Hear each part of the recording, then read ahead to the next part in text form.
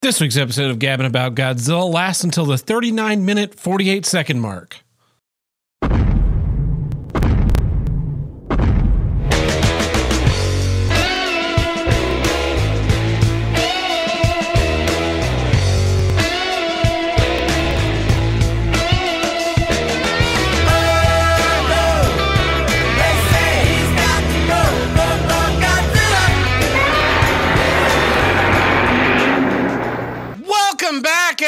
To your favorite Godzilla podcast and the only Godzilla podcast putting out episodes in the year of our Lord 2022. I'm your host, Tab Burt. With me today, as always, Tim the Handlebreaker. Hey there. And joining us, a very, very special guest. You know him from Screenwave Media. If you're in Lancaster, Pennsylvania, they're putting up a retro arcade. You can visit him there. It is Justin Silverman. Welcome to the show, Justin. Hello, everyone. And I am very excited to be a part of the greatest Godzilla podcast, talking about the greatest Godzilla movie of all time. Thank you. Justin messaged me last year, and when we started doing Gabbing About Godzilla, and he said, when you guys get to Shin Godzilla, I want to be a part of the show. And I was like, we'll get you on there, buddy. Because I don't know anybody else who knows anything about Godzilla. I think other than Justin Silverman and Johanna. You know, those when I think Godzilla, I think those two names and no other names. Basically, we're doing this episode by spite request to do another episode of Gabbing About Godzilla. So here we are. We're talking about 2016's Shin Godzilla, the 31st Godzilla film. When I was looking up trivia for this movie, one of the trivia bits said, if you include the 1998 Godzilla film, it's the 31st Godzilla film. And I was like, well, by that metric, like, shouldn't also the 2014 not count if you're like, oh, it doesn't count because they're not American, which would make this the 29th film, unless you could say that, like, okay, well, we're not going to count like the Heisei era because that was like a remake, reboot, requel thing, so then that would make it like the 7th Godzilla film, but it's technically a reboot in its own, so it's the first Godzilla film. So what I'm trying to say is the people that make IMDb trivia are all stupid. Yeah, I think this is the third reboot of Godzilla that Toho made. Yes. Like, yeah, but it's the first one that doesn't credit the original 1954 Godzilla film. So a lot of people think that this movie was made in reaction to Legendary Pictures' Godzilla in 2014, but apparently this was like in production before that movie really got going. Let's go around the table. Let's talk about first impressions. Tim, what's your overall thoughts on Shin Godzilla? My overall thoughts on Shin Godzilla. Let's see. You know, they had me going in the first 10 minutes. Yeah. First 10 minutes or so, they had me. They had me. And then after that, I think did I sleep through all of it? I had to take a break. I was 45 minutes in and I said, I can't do it anymore. I can't do it. So I went to bed and finished the rest of the movie the next day. I forgot to ask, Justin, what is your experience with Godzilla? Not too much. I'm more familiar with Hideaki Anno, Shinji Higuchi, you know, because they did a lot of anime stuff, cartoons for adults of the Japanese variety. You know, really good stuff they did, especially like, you know, great action directors in their own right. And, you know, man, the mid 2010s and stuff, anything from Dredd to Fury Road to John Wick and stuff, like the action genre was really coming back, and to see something this heavy, this blockbuster come out of Japan to revitalize Godzilla was just awesome to see. Like, I went in the theaters like with medium expectations and left like, this is awesome. And you know, I love all the stupid bureaucracy stuff and all that kind of stuff, more of like the human element of this one, where this is more like Godzilla as a force of nature again, almost like a reboot of, you know, the entire thing, and I really liked it. See, I'm on Tim's side. I thought that Godzilla was less a force of nature and more a digital cyber demon, and I felt that he had no rules that like governed what he could do, and so it was just like, I don't know. There was too much human stuff. They wrote Godzilla in this one a blank check where it's like, oh, it mutates. Oh, now it can take down stealth bombers. It can do whatever the plot needs it to do. And I was like, you know what? Fuck it. these humans deserve to die. Let's just go for it. That's what I was hoping for. I was hoping that so spoilers, but towards the end of the film, they're like, the UN's going to drop a nuke on our sovereign nation of Japan, and that would be bad. Like, let's do this thing where we knock him down and we stuff some stuff in his mouth like we're Bill Cosby. And I was like, nah, just fucking nuke Japan. I hate all these people in this movie. I wish you would all be dead.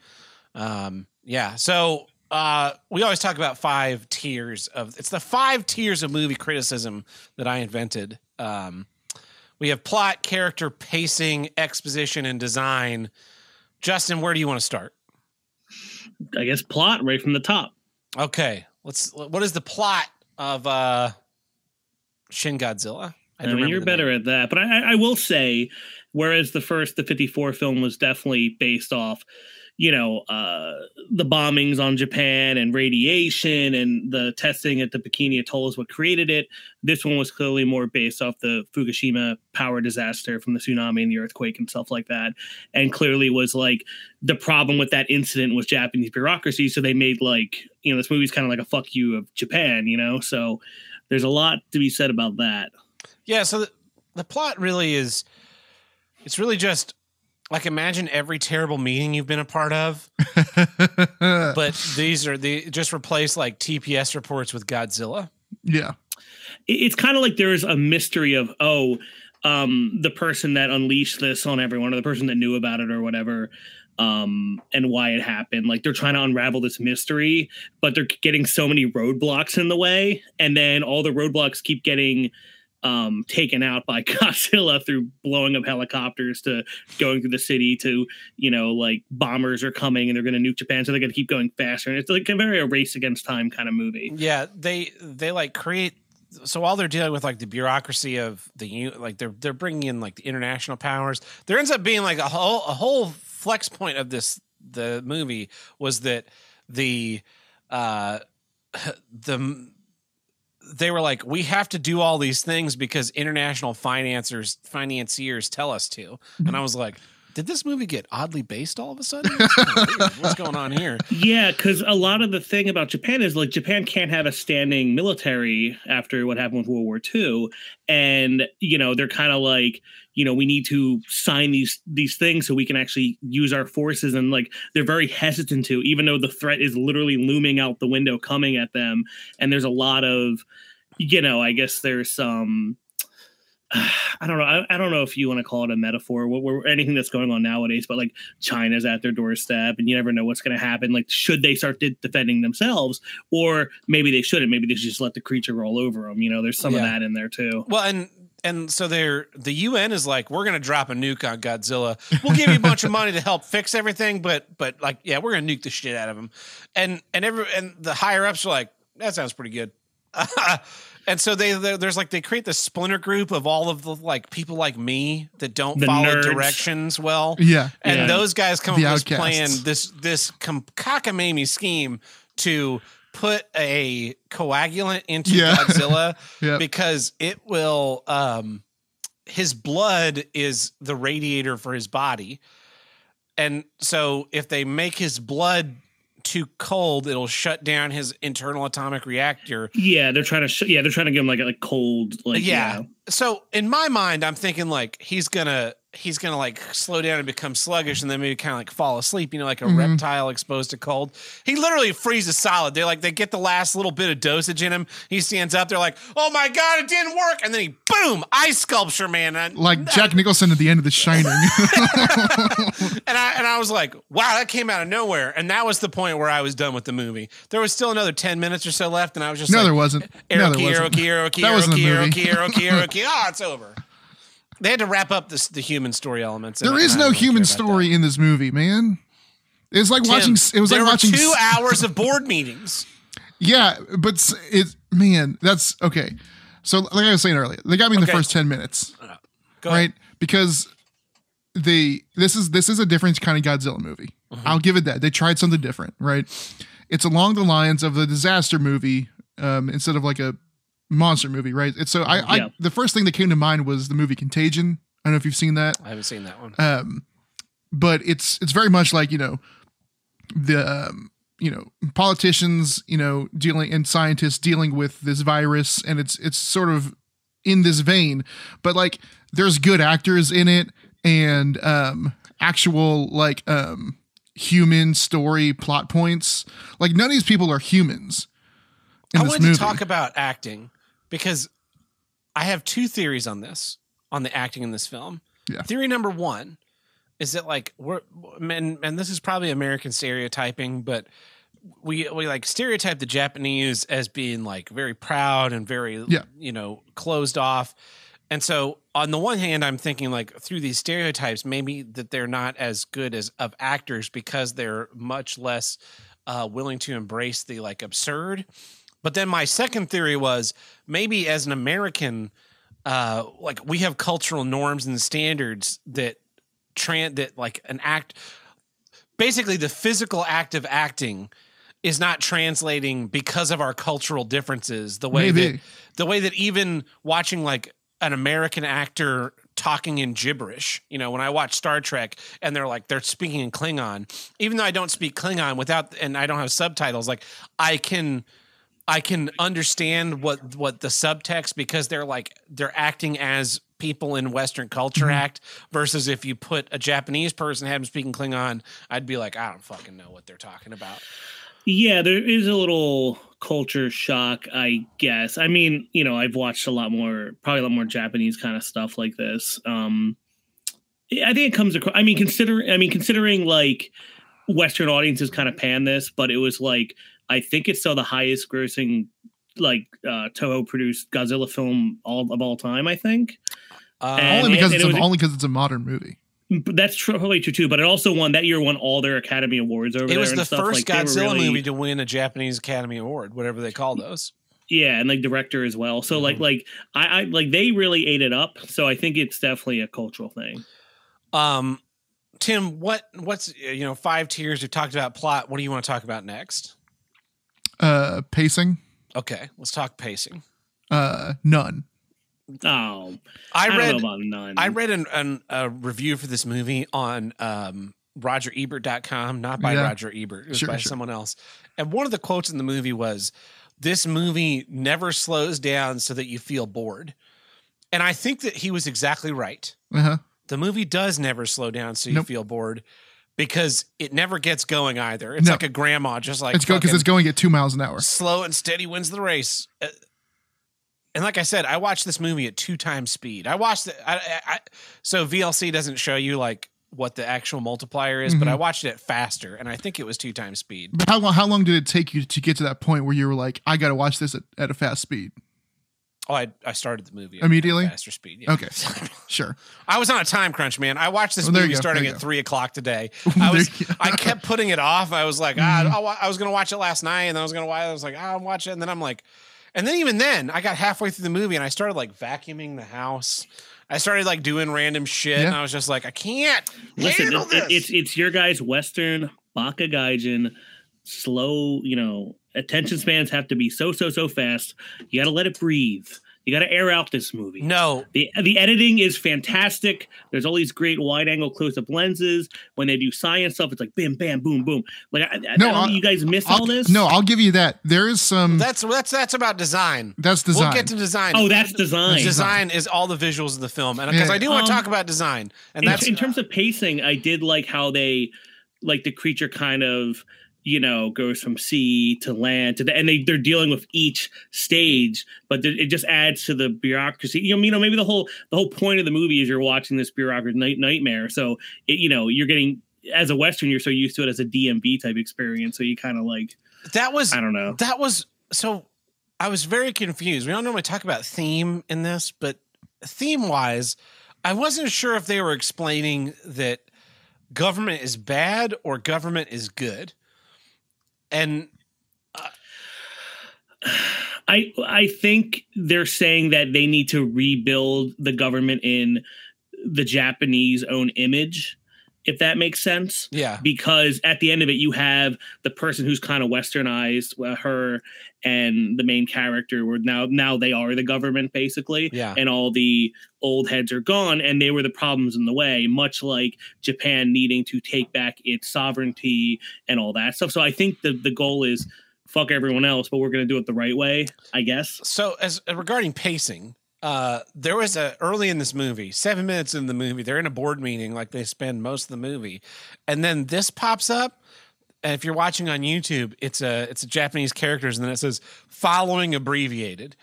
And it was weird that they only used this convention one time in the film, because I felt like they could have used it like just constantly.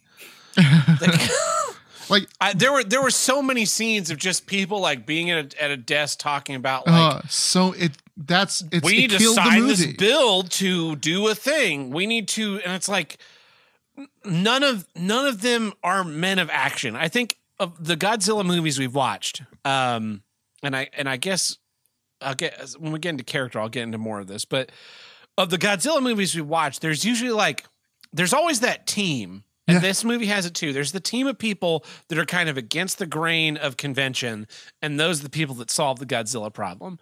If it's Matthew Broderick in the 1998 film, if it's like secret agent guy in Godzilla versus Biollante, there's always someone who's like, who had the answer right away.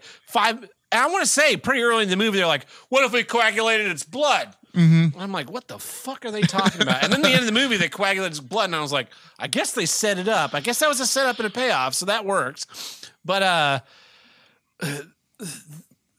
you have that character, but it's usually like one character. It's not a team, and it's also usually a person of action. Like that person has to like hijack a tank to do a thing. They have to go to a place and do a thing.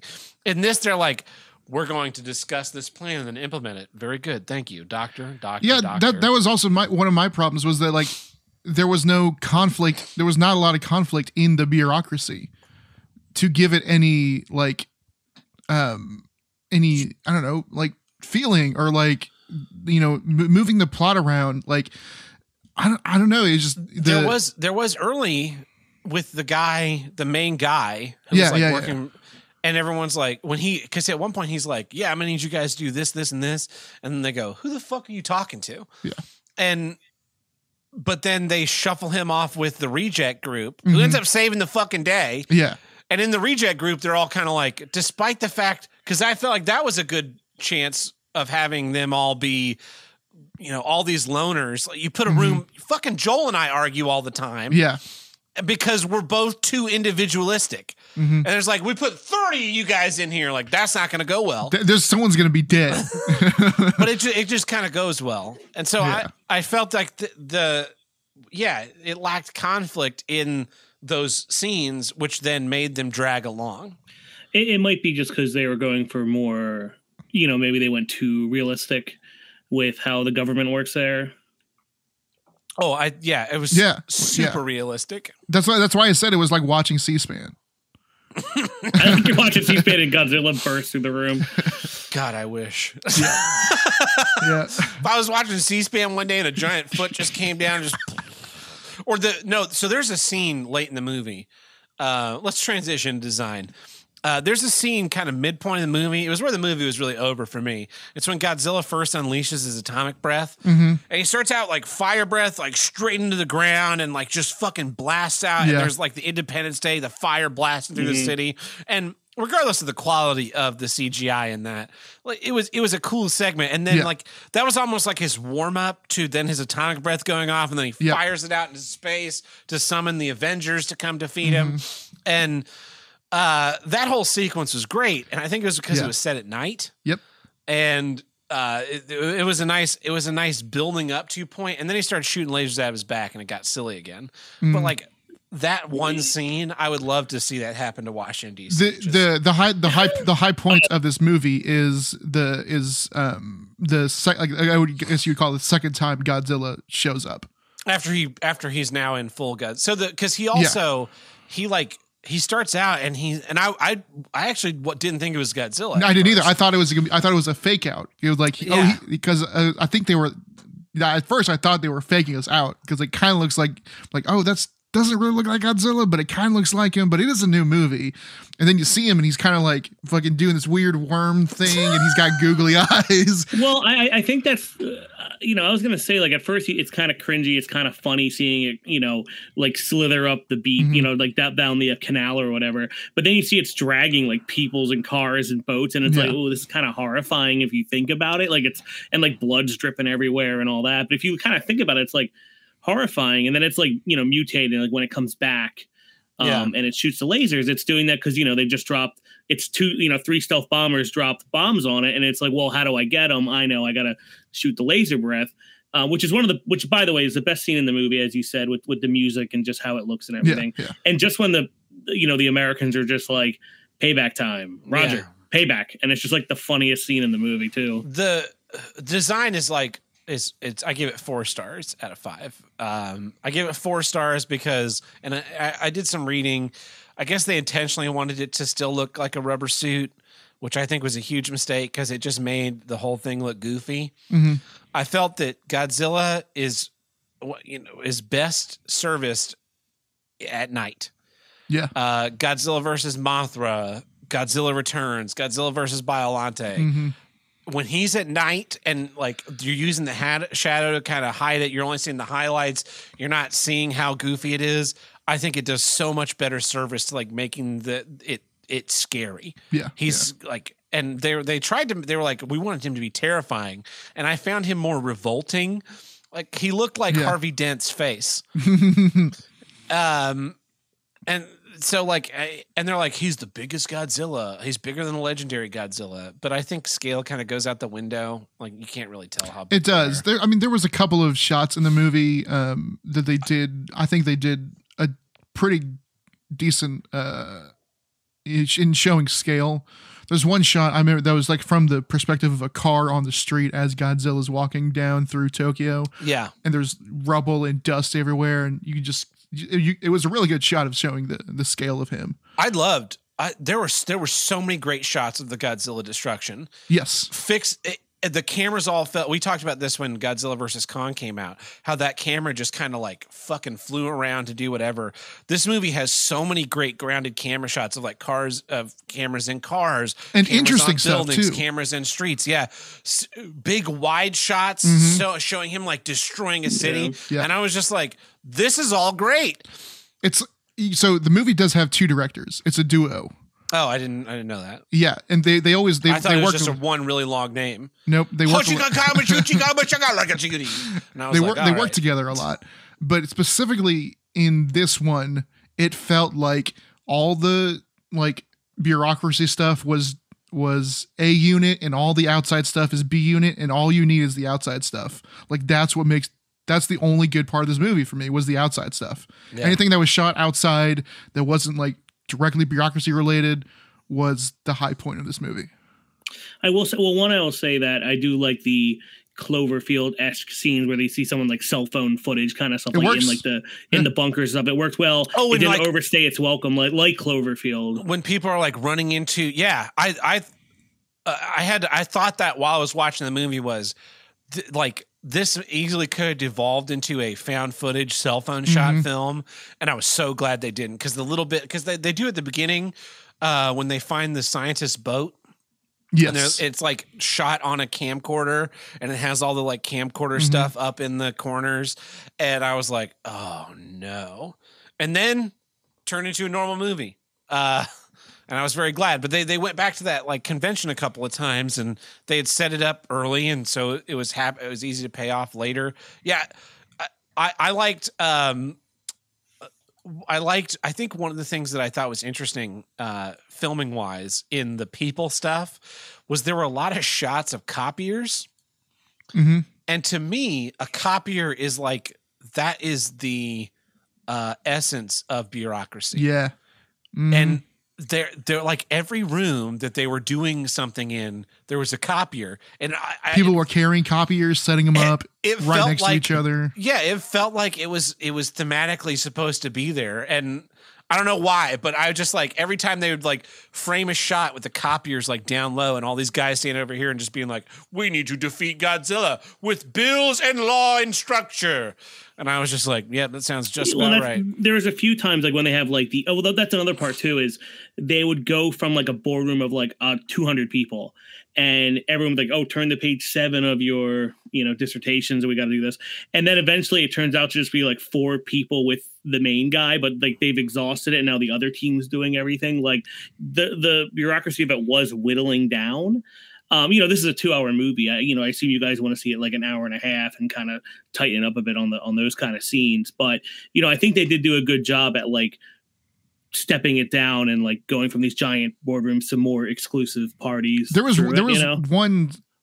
one sequence where like that was exclusively the point of the sequence. I think it was like they were in a giant room and they're like, okay, now we need to make a really executive decision. We're going to go to the prime minister's room where there's only 10 of us. Yeah. And then they're like, okay, and then we're going to go back to the big room and then we're going to go back to the prime minister's room.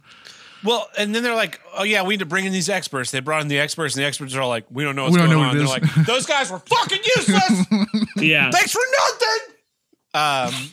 And one of the things that I thought was kind of interesting was they were talking about how the Godzilla thing was unprecedented, but at no point did they say, like, we're going to lock everyone inside of their homes for 2 months. And I was like, why didn't they think of doing that? Actually, there was near the end? They stopped. They wouldn't allow flights in or out of the airport. No, they went further. It was like mandatory in-home curfew, like 50 hours minimum or something. But that was, it's 2 days. Yeah. Yeah. I didn't like that they were like, oh yeah, the Americans dumped all that toxic waste in our rivers. I was like, what the fuck? Like the original movie, right? We nuked the shit out of them. I'll own that. We did it. Fat man, a little boy. Okay. Well, the original movie, they said, oh, it's from the H-bomb test. It wasn't even from like Nagasaki or Hiroshima. Yeah. But we also did the H-bomb test at Bikini Atoll and all that stuff, right? But then they're like, you guys melted down your fucking nuclear energy reactors, not us. And they're like, yeah, Americans dropped all that shit in here. Like, what the fuck? Yeah, like I said, the only thing I would give it 5 stars for design if they had just, because to me, like your last Godzilla scene should be at dawn. That's where you defeat him. You finally start to get the whole picture. But you introduce him at night. Your battles are all at night, and then because we just saw too much of the monster. The mutating thing. I read that they were originally against it, and they're like, yeah, but we can sell way more toys. They're like, oh, he's going to mutate all this shit then. Yeah. And then the last scene where it shows all like, Godzilla's making creatures come out of it like it was going to evolve to have like humanoid fighters and babies. That was them frozen up there. Shit. Yeah. So I want to know what a sequel. I know the pair that made this, they immediately started doing Shin Ultraman, which came out this year. I haven't seen it yet. And then Shin Kamen Rider comes back next year. So they're kind of like redoing all these types of movies for Japan, basically. Starting no, is it? Yeah, no, it was Toho that was talking about doing like an interconnected cinematic universe. Yeah. Yeah, so I wonder if these guys are going to cross over. Ultraman punching the shit out of Godzilla. That'd be awesome. I don't know. People say that it's like a smarter movie, but hey, I like it better than any of the Legendary movies. I will. This is a way better version of the 2014 Godzilla movie. Yeah, I will say there's no Puff Daddy, which is a huge problem. I was playing that before you came in. Was Puff Daddy? Is that he did the Godzilla theme? He did the Fly With Me with Jimmy Page. Kashmir. Yeah. One thing I'll say about the 2014 Legendary film is that I got a hand job during it, and I did not get one during this one. So that's on you. So we got 2 pillars left. Character. Actually, no, I'll let you guys choose. We have character and exposition left over. So, Justin, what do you think? I guess character. Let's talk character then. Who's your favorite character? I don't remember their names. That's the way I feel about every Godzilla movie. I guess the monster.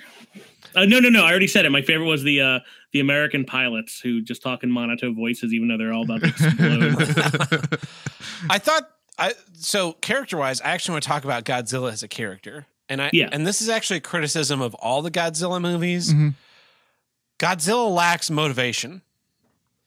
I realize he's supposed to be a force of nature and just wants to destroy, it's just a thing that doesn't know what it's doing. It's just destroying, right?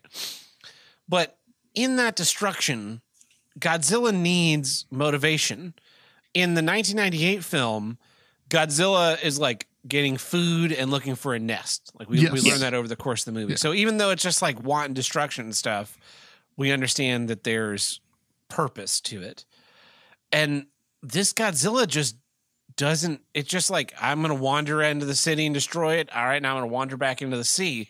It wasn't like going and like, oh, I need to go to the nuclear power plant and recharge my batteries. Yeah, it wasn't like. I could have gone for something even that simple, like, oh, he's headed towards the power plant, Captain, and then he's like, Brah! And like absorbs power out of the thing, like he's getting more powerful so that he can mutate. You know, that would have been, I would have got that, but there's just like he mutates because the plot needs him to. He's got all these crazy powers because the plot needs him to. It was a less satisfying monster than I would have liked. Yeah, and then the human characters, like in all Godzilla films, are bland and two-dimensional. I think it was even worse in this movie, though. Yeah. I thought Jackie Chan was great in this movie.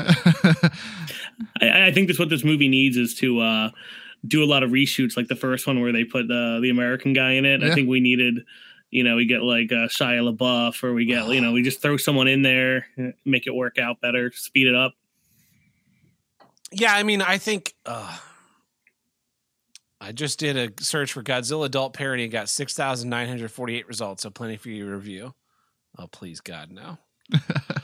Yeah, I thought, character-wise, they're pretty bland. I guess there was a romance between the main dissenting guy and the woman from the U.S. who is also Japanese. Mm-hmm.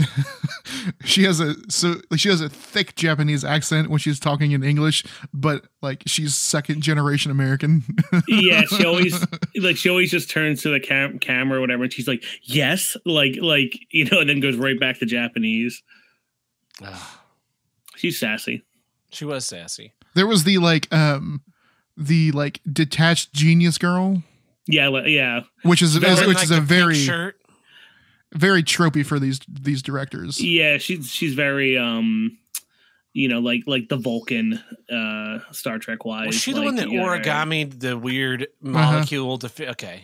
Yeah, the paper. She's like, what if we turn it this way? Yeah, that was weird that origami ended up being the solution to this scientist. Yeah, I'm thinking, right? I'm a scientist. I figured out that Godzilla's coming. I had the way to solve and protect everyone from Godzilla. I just fucking leave some instructions. I'm going to leave a puzzle for these people to figure out.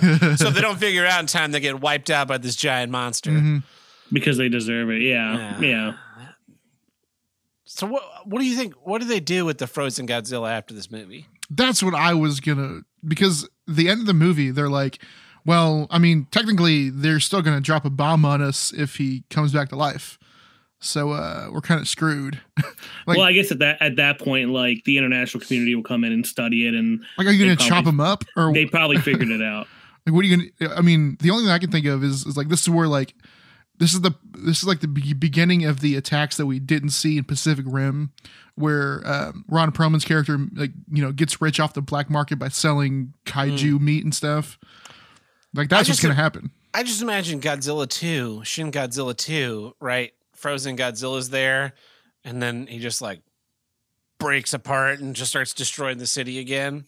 I thought there was I thought they were gonna do something, or they talked about it. Like the cast was all like, "We'd love to do a second movie," and then I bet Toho was like, "Yeah, we can't do another movie as long as the legendary movies are in production." So they were supposed to be able to do one this year. I think they're finally. There's one coming out next year. They put out a. I think someone posted it in our Discord. Because the legendary one's not coming out till 2024. But I have another legendary one. Mm-hmm. Of course, I have faith in the Japanese one though, because it's different director. Yeah, and he's directed some good stuff. Mm-hmm. He directed the I don't know if Justin, if you've ever seen the spaceship Battle Yamato 2010 movie. Same director is doing the next Godzilla movie. Yeah, the Yamato. Yeah. The only Japanese movie I've seen that's any good is The Wolverine. Very Japanese, yes. Yeah. I mean, he goes to Japan. It counts. That movie is pretty good. Also, You Only Live Twice. Actually, now that I think about it, that's a pretty Yes, yeah. Starring Japanese Sean Connery. They turn him into a Japanese movie. They do in that movie. Yeah, Tim. it's very funny. it's not racist at all. 2016 was Sean Connery. He was still alive. Yeah, I think he was. They should have brought him back. He should have been the Charlie Chan kind of news reporter guy for the Americanized version. Like slap that, really get in there. Shuck it long and shuck it hard. Speaking of Sean Connery, I watched all of the Celebrity Jeopardy videos the other day.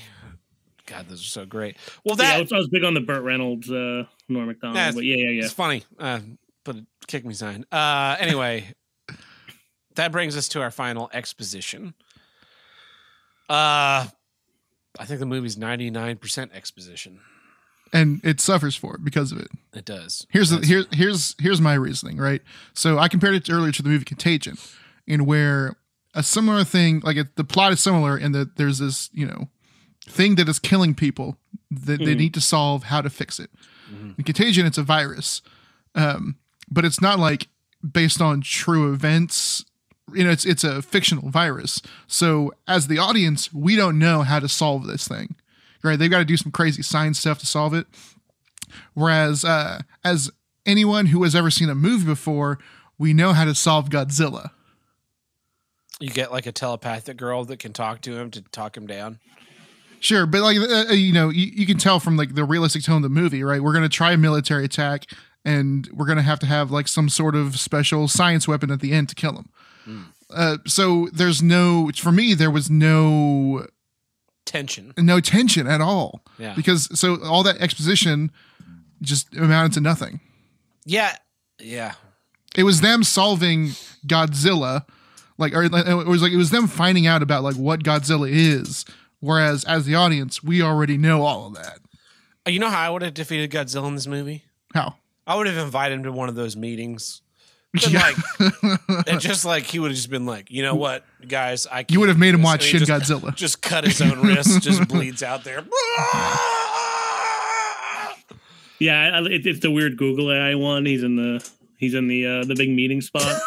They like make a special table. Yeah. It's like very wide at one end. His head's like coming through the wall. Yeah, and he's just right there on the edge of the table, just his one head. Like, well, Godzilla, your motion to destroy Tokyo is not properly filed, and you haven't gotten any seconds here. So we're gonna have to tell you that your point is out of order. Like, well, be that as it may, Godzilla. We're gonna have to ask you to go back to the ocean. Is there a second for him to go back to the ocean? The eyes have it. Godzilla, if you will, see yourself out. Maybe you can go attack California. Yeah, that's the end of the movie. It just goes that way. Anyway, well, let's wrap this puppy up. Tim, would you recommend Godzilla? Shin Godzilla? No, absolutely not. Justin, would you recommend Shin Godzilla? Absolutely, and I still stand by that it's my favorite one, but it might be some of that anime and bullshit leaking in. And I am sad because I actually got this on. It's one of the rare movies I bought on Amazon because you can't get it on Blu-ray like back then. Same thing for Freddy Got Fingered. Anyway, and the only way you can get it in 4K is the Japanese Blu-ray, but there's no English subtitles. So you're kind of like, well, it's kind of racist. But this movie might suffer watching in 4K because you don't want to see it that clear. No, of it was a little good. And mind you, I like the rubber suit bullshit. I like the mix of the miniatures and the 3D and all that. But 4K in this one, you might get that Starship Troopers effect where it doesn't look right. Yeah. My recommendation is Google Shin Godzilla, just the good parts, like just the Godzilla parts. If they have that 10 minutes in the middle and with then the army attack. And then watch that on your phone the next time you're in a big meeting. And you'll get the experience of being in a Godzilla movie. Yeah. Well, Justin, is there anything you want to plug? Nah, if you want to follow me, you can go to I have a website, justysilverman.com, with all my social links. And yeah, we're opening an arcade in Lansdale soon. You'll see me. I'll be at the Too Many Games convention in June, like always. And, we're always just making stuff and doing things. Yeah. Yeah, I follow Justin on Instagram, and I've been following your building of this retro arcade, and I'm kind of jealous. Like, I'd love to come check it out. Maybe I will someday. So anyway, I guess that's it for this episode of Gabbing About Godzilla. Thanks for coming in, Justin, a Godzilla expert, for lack of knowing another one. Tim, I'll see you next time, and we will return you to your regularly scheduled Here's What I Don't Get already in progress.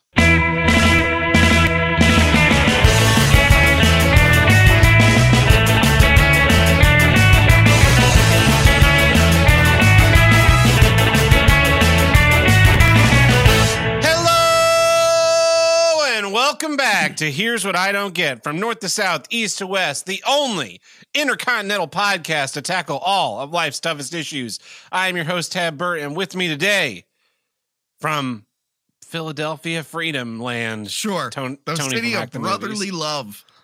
That's what they say. Tony from Act Movies here. Hello. Howdy. How's it going? Oh, it's going great, Tab. Everything is going great. Yeah. So last week I was not on the show, couldn't make it in. We had a very special guest in my stead, though. Mm-hmm. And I got a crazy story to tell. Okay. I've told everybody else on the show this, but you haven't heard it yet. Yeah. So when I retired the Mad Cucks character, I put all the Mad Cuck stuff in a box. Yes. And it just kind of lived in that box. And anytime I need to like pull it out, like to go to Road Rage Tampa or to go do an episode of this show or something, I would just go grab the box, and it had the crowns, it had the towels, the capes. Yeah. It had like random gifts people would give me. It had props I had thrown together. It had just kind of like all kinds of random stuff in there. So of course, when my house flooded this past summer, when I moved, the box, just got put in the basement, because it's like, I don't need that box. I'll just leave it down here in the basement. So of course, when the house flooded, I found the box floating. It was floating on its end. It was a big, long, skinny opening box, but it was up on one end, and it was kind of floating in the water. So I like set it aside, and when I was throwing everything away, I didn't just throw it away, but I also didn't open it, because I didn't know. I wasn't sure if I'd be like, oh, thank God it's been destroyed. Like to get into Harry Potter land, like the last Horcrux has been wiped out. Or if I would like look at it and then go, or if it was destroyed, I'd be just sad. Like, here's this whole window of my life that's been destroyed. So anyway, I was forced to confront it, because we had a Spike producer request to have Mad Cucks on the show last week. And so I like right before, I was going to do it the day before, and I kept putting it off and putting it off and putting it off. So finally, like right before we hit record, I come down in the basement, I like open up the top of this box, and I open it up, and the crown is completely untouched by water. Oh, it's in completely pristine condition, the same way it was when I put it down into that box. There's like a roll of the LOL suit toilet paper, also completely fine. It's a untouched. Miracle. It's a Festivus miracle. I was going to say a Cuxmas miracle. They were all protected by what laid at one point on the side of the box, but when it was floating, now the bottom of the box. And do you know what was on the bottom of the box, Tony? What was it? It was both of Maddox's books. Just fucking destroyed. So the black mold, soaked up, just destroyed. And everything else in the box, totally fine. It's like that meme of the soldier with all the stuff coming down on it. Arrows and stuff in his back. It's like that, but it's with Maddox's books protecting the Mad Cucks legacy so that it could live, so that its heart could go on. I was astounded. I was completely astounded. That is amazing. Yeah, I expected the crown to be like moldy and gross, and I was just gonna wear it, and like, because there's like the aesthetic of Mad Cucks being homeless now. Yeah, I was just gonna wear the crown as gross as it was, and then throw it away and wash my head forever. Yeah, but there was no need, because it was just fine. So thank you, Maddox. I really appreciate it. Your books did do some good. Good job, Maddox. Maddox doesn't get a lot of thanks lately, so I'm glad he's getting a shout out here. We kind of made fun of him in today's episode, because we did the live action Grinch, and the Grinch laughs about beating a bunch of small children at a race. Yeah. And I'm like, wow, that was real funny for 2000. And then Johanna, who never liked Maddox, She's like, yeah, pretty cringe now. I'm like, yeah, I probably would have written a book about it in 2011, but yeah, that's just me. So yeah, it was crazy. I was shocked. I'm glad that I get to share that story now with the world. Good. Yeah. What about you, Tony? What have you had going on? Oh God, just been filming the short. It's been taking up most of my life. And then just being an uncle, being a good old Uncle Tony. Yeah, I see you posting stuff on your Instagram with your nieces. Yes, my twin nieces. And because I'm very famous and important, it doesn't come without creeps. So I post like the picture of like my sister, brother-in-law, and mom like surprised me at Monster Mania where I had a booth, and they brought the twins out because they thought it'd be fun. And I got a picture with one of them with Jason and one of them with Freddie. And it was just like cute and whatnot. And then some guy left a comment that's like, I would have kicked those little pricks. I'm like, okay, well, block. I'm just like, all right. And I'm like, the whole time I'm just like, you ruined Cinemaster, Tony, so now your nieces need to be destroyed. I'm going to destroy those babies out of hate for you. I don't know if it was the Cinemasker person, but in the past, it's always been them. And by that, I mean like a crazy fan, not someone from Cinemasker. Well, that would have been even more shocking. I'm like, oh, wow, I didn't think he hated me that much.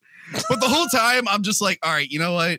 I deleted it real quick. I blocked it. I'm sure my sister and brother-in-law didn't see it. And then right away, my sister texts me, and she's just like, oh, my God, my husband's about to go off on that guy. I'm like, no, I took care of it. But other than that, they're fun to hang out with. The internet's filled with weirdos, man. The twins are weird, man. They're like... because they're like not like we put them in front of each other to face each other. Mm-hmm. And one was like smiling at the other because it was like just so happy. It's like, oh, that's my sister just looking at her. And the other one just kept moving to see the TV past the other one's head. Like it wanted nothing to do. And like we kept like moving them in front of each other. And each time she would just be like, no. And like would just constantly move to see the TV. So I'm like, all right. What show is on? My parents are, you know what's funny? It wasn't even a kid's show. Like my mom was watching that Yellowstone show about like the ranch and the espionage. I'm like, I don't know. This 3-month-old baby's really invested in the show. I've watched again now for the third time this year, the Reacher series. The TV, I didn't watch the TV show. I didn't even watch the movies, but I hear the TV show is good. TV show is fantastic. I was just astounded at how good that TV show was. I like the guy who plays Shaq. He was in Titans, the live action Teen Titans show. It's Aquaman. No, he's not Aquaman. He's Aquaman. No, he's the Hawk or Dove. He's one of those. I'm pretty sure he was Aquaman. No, Aquaman's not in the show. Anyway, they killed his character off, and I was wondering why, and it turns out because he was like the star of that Reacher show. Ah, so it did good things for him. Yeah, got him off one show and put him on another show. Yeah. Yeah, I should check that out. That looks pretty good. Yeah, my mom was in town for Thanksgiving and she got me all of these Star Trek ornaments, the Hallmark ornaments that they started making in 1991. Oh, okay. And so with this like, oh, now you'll have to get a tree and decorate. I'm like, fuck you, I'm not decorating. I hate Christmas. I'm not fucking putting a big ugly tree in my house. So instead what I did was I bought a string of lights. Yeah. And I put them on the arch in my living room. Mm-hmm. And I just have the little ships hanging from that. It can be a year-round decoration in my house. Yeah. Has nothing to do with Christmas. But I was pretty pleased with that. Anytime I'm living alone, like away from family, I never have a tree. I never do Christmas decorations or anything. Of course not. No. It's like decorating for holidays is such a thing that women want to do. Like they want to put the little wreaths on the doors. They want to put little tchotchke shit on the fireplace. They want to like hang. They want to put special. They want to put decorations on the coffee table. Like It's a coffee table. I don't mind Halloween, but even then I just do like the outside to like scare kids, and that's it. That's as far as I go. I don't do anything else. I can't even do that here. I don't really have a lawn or anything. So yeah. But yeah, so it's like we got to put the tree in. We got to put all this other shit up. And then you got to take it all down. So you get like a month of looking at all this tchotchke shit before it's like, we knew someone who had like a wreath for every season on their door, and it wasn't just like, here's a fall one, here's a Thanksgiving one, here's a Halloween one with pumpkins. My here's a apartment Christmas complex has that. I'm the only one who doesn't have a wreath on their door. And the crazy thing is, growing up, like my mom is a supposedly staunch atheist, has a fucking Christmas tree in every room of the house, has fucking wreaths hung from every point on the house, and it's just like, shouldn't we not be doing any of this because you find it all meaningless? It looks nice, I guess. It does it, but for who? To them, I don't know. I don't know. Like there are whole companies. The companies make money by coming to your house and putting like lights on the peak of your house and all this kind of shit. And then they come back in January and strip them all off. It's just like, yeah, hey, I'd like to pay money so that I can have an extra high electric bill this month. Can you So stupid. take care of that for me? Wrap all these trees up. That's what bothered me about Appreciate a lot of the anti-crypto people. They're like, the energy is so bad. It's like, do you have Christmas lights? Shut up. It's like, just shut up. When it comes to energy and the environment, it's like, shut up. Anyone who's ever been to Disney World is not allowed to complain about stuff affecting the environment. Oh man, I'm so fucking every day on Instagram. It's just like, oh yeah, here's more videos from like Avengers Land at the Disney World, Star Wars Land at Disney World. Like no one fucking cares about your Disney vacation. Yeah. It is not an alternative to having a personality. Please stop. I know so many Disney people and I'm just like, I don't get it. I've been there. I'm not too into it. I don't really like it that much. So yeah, I don't get it. I've never been there because I don't think Disney has a single property that I would be interested in consuming. Like everything they touch is death at this point. Speaking of death. Yeah. Did you see that? Well, you did. You put out a reaction video about I am the Indiana getting Jones so 5 much trailer. shit for this. The The Indiana Jones? Yeah. That tweet I did, which is sad because like the tweet has gotten like over 100,000 like views and whatnot, and all my tweets are set to auto delete. So I'm like, oh wow, that was a pretty popular tweet. Too bad it's gonna be gone in 2 weeks. Yeah. Because there's no reason to keep a tweet around. No. That CGI face of Harrison Ford on the stuntman is the most horrifying thing I've ever seen. I didn't even see that. And I kind of think that like at a certain point into that trailer, my brain was just like in trauma, you know, if you're being attacked by like a group of guys, your brain will just like when you get blackout drunk, it'll just stop recording memories. So you don't have to face the trauma of it. So about halfway through that trailer, my brain was just like, no, and just like shut off everything. I don't get, this was almost my, here's what I don't get. I have a different one. I don't get the people who are excited for it. Yeah. Because one, the original people involved did a shitty fourth film that sucked. But two, it's like, it's still Lucasfilm under Kathleen Kennedy. And everyone's like, James Mangold. I'm like, yeah, I like James Mangold as a director. I don't know how much creative freedom he's going to have in this. Also, I would love to see a James Mangold Indiana Jones movie not starring a dinosaur, like with a young guy who could do like cool stuff. Instead, it's like, hey, Tab, could you imagine someone comes up to you, right? Mm-hmm. And like, here, you're a Star Trek guy. Hey, Tab, we want you to do a Star Trek movie. Okay. The next generation Star Trek movie. Mm-hmm. With the current cast at their current age. So Picard at 90 or whatever old. Could you imagine? Patrick Like, Stewart what do you get from that? Like, I'd be like, wait, no, I don't want to do. Like, I love Escape from New York, but I wouldn't make a modern one with Kurt Russell as he is now.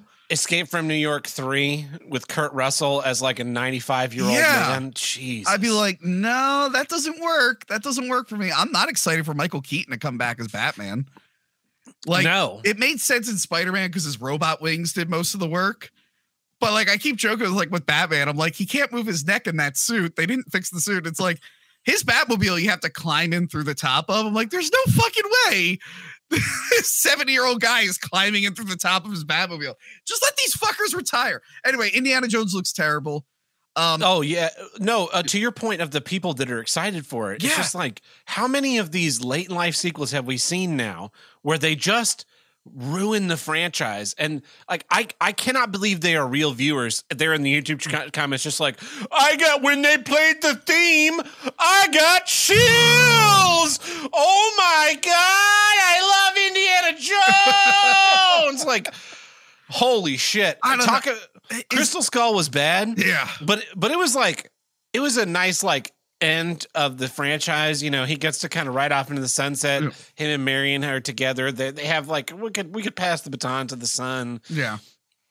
That was it. It was over. Yes. But it was over before that for me. But yes. Yeah, I don't get the people. Like, I got it around The Force Awakens. Like, I understood the hype then. Because George Lucas had ruined the series. yeah, He killed those movies. And I know now we're supposed to pretend that he was a genius all along. But no, he fucking ruined those movies because he wanted to sell more toys. And I get the excitement. It's like, oh, it's going to be more like the ones we like. And it's going to be this. And it was fun at the time. But like knowing how that series ended, why is anyone excited for the new Indiana Jones? Same thing with Willow. Willow's out now. ugh. And that wasn't even a popular Lucasfilm thing. That's a very niche thing, like my friend Joe was saying. And people are saying now, like, oh, it's not that good. It's like, yeah, some of the stuff had its like, because Indiana Jones, Star Wars, and all that stuff, that was like those guys remembering serials from their youth Yeah, and trying to recreate that. And now we're trying to recreate boomers' recreations of serials from their youth. And it's like, this sucks. but we're not even. The problem is that we're not even recreating it. Right? We're just making them again. Yeah. Because like Indiana Jones and Star Wars, they took like things that were in media from before and combined them in a new interesting way. Yeah.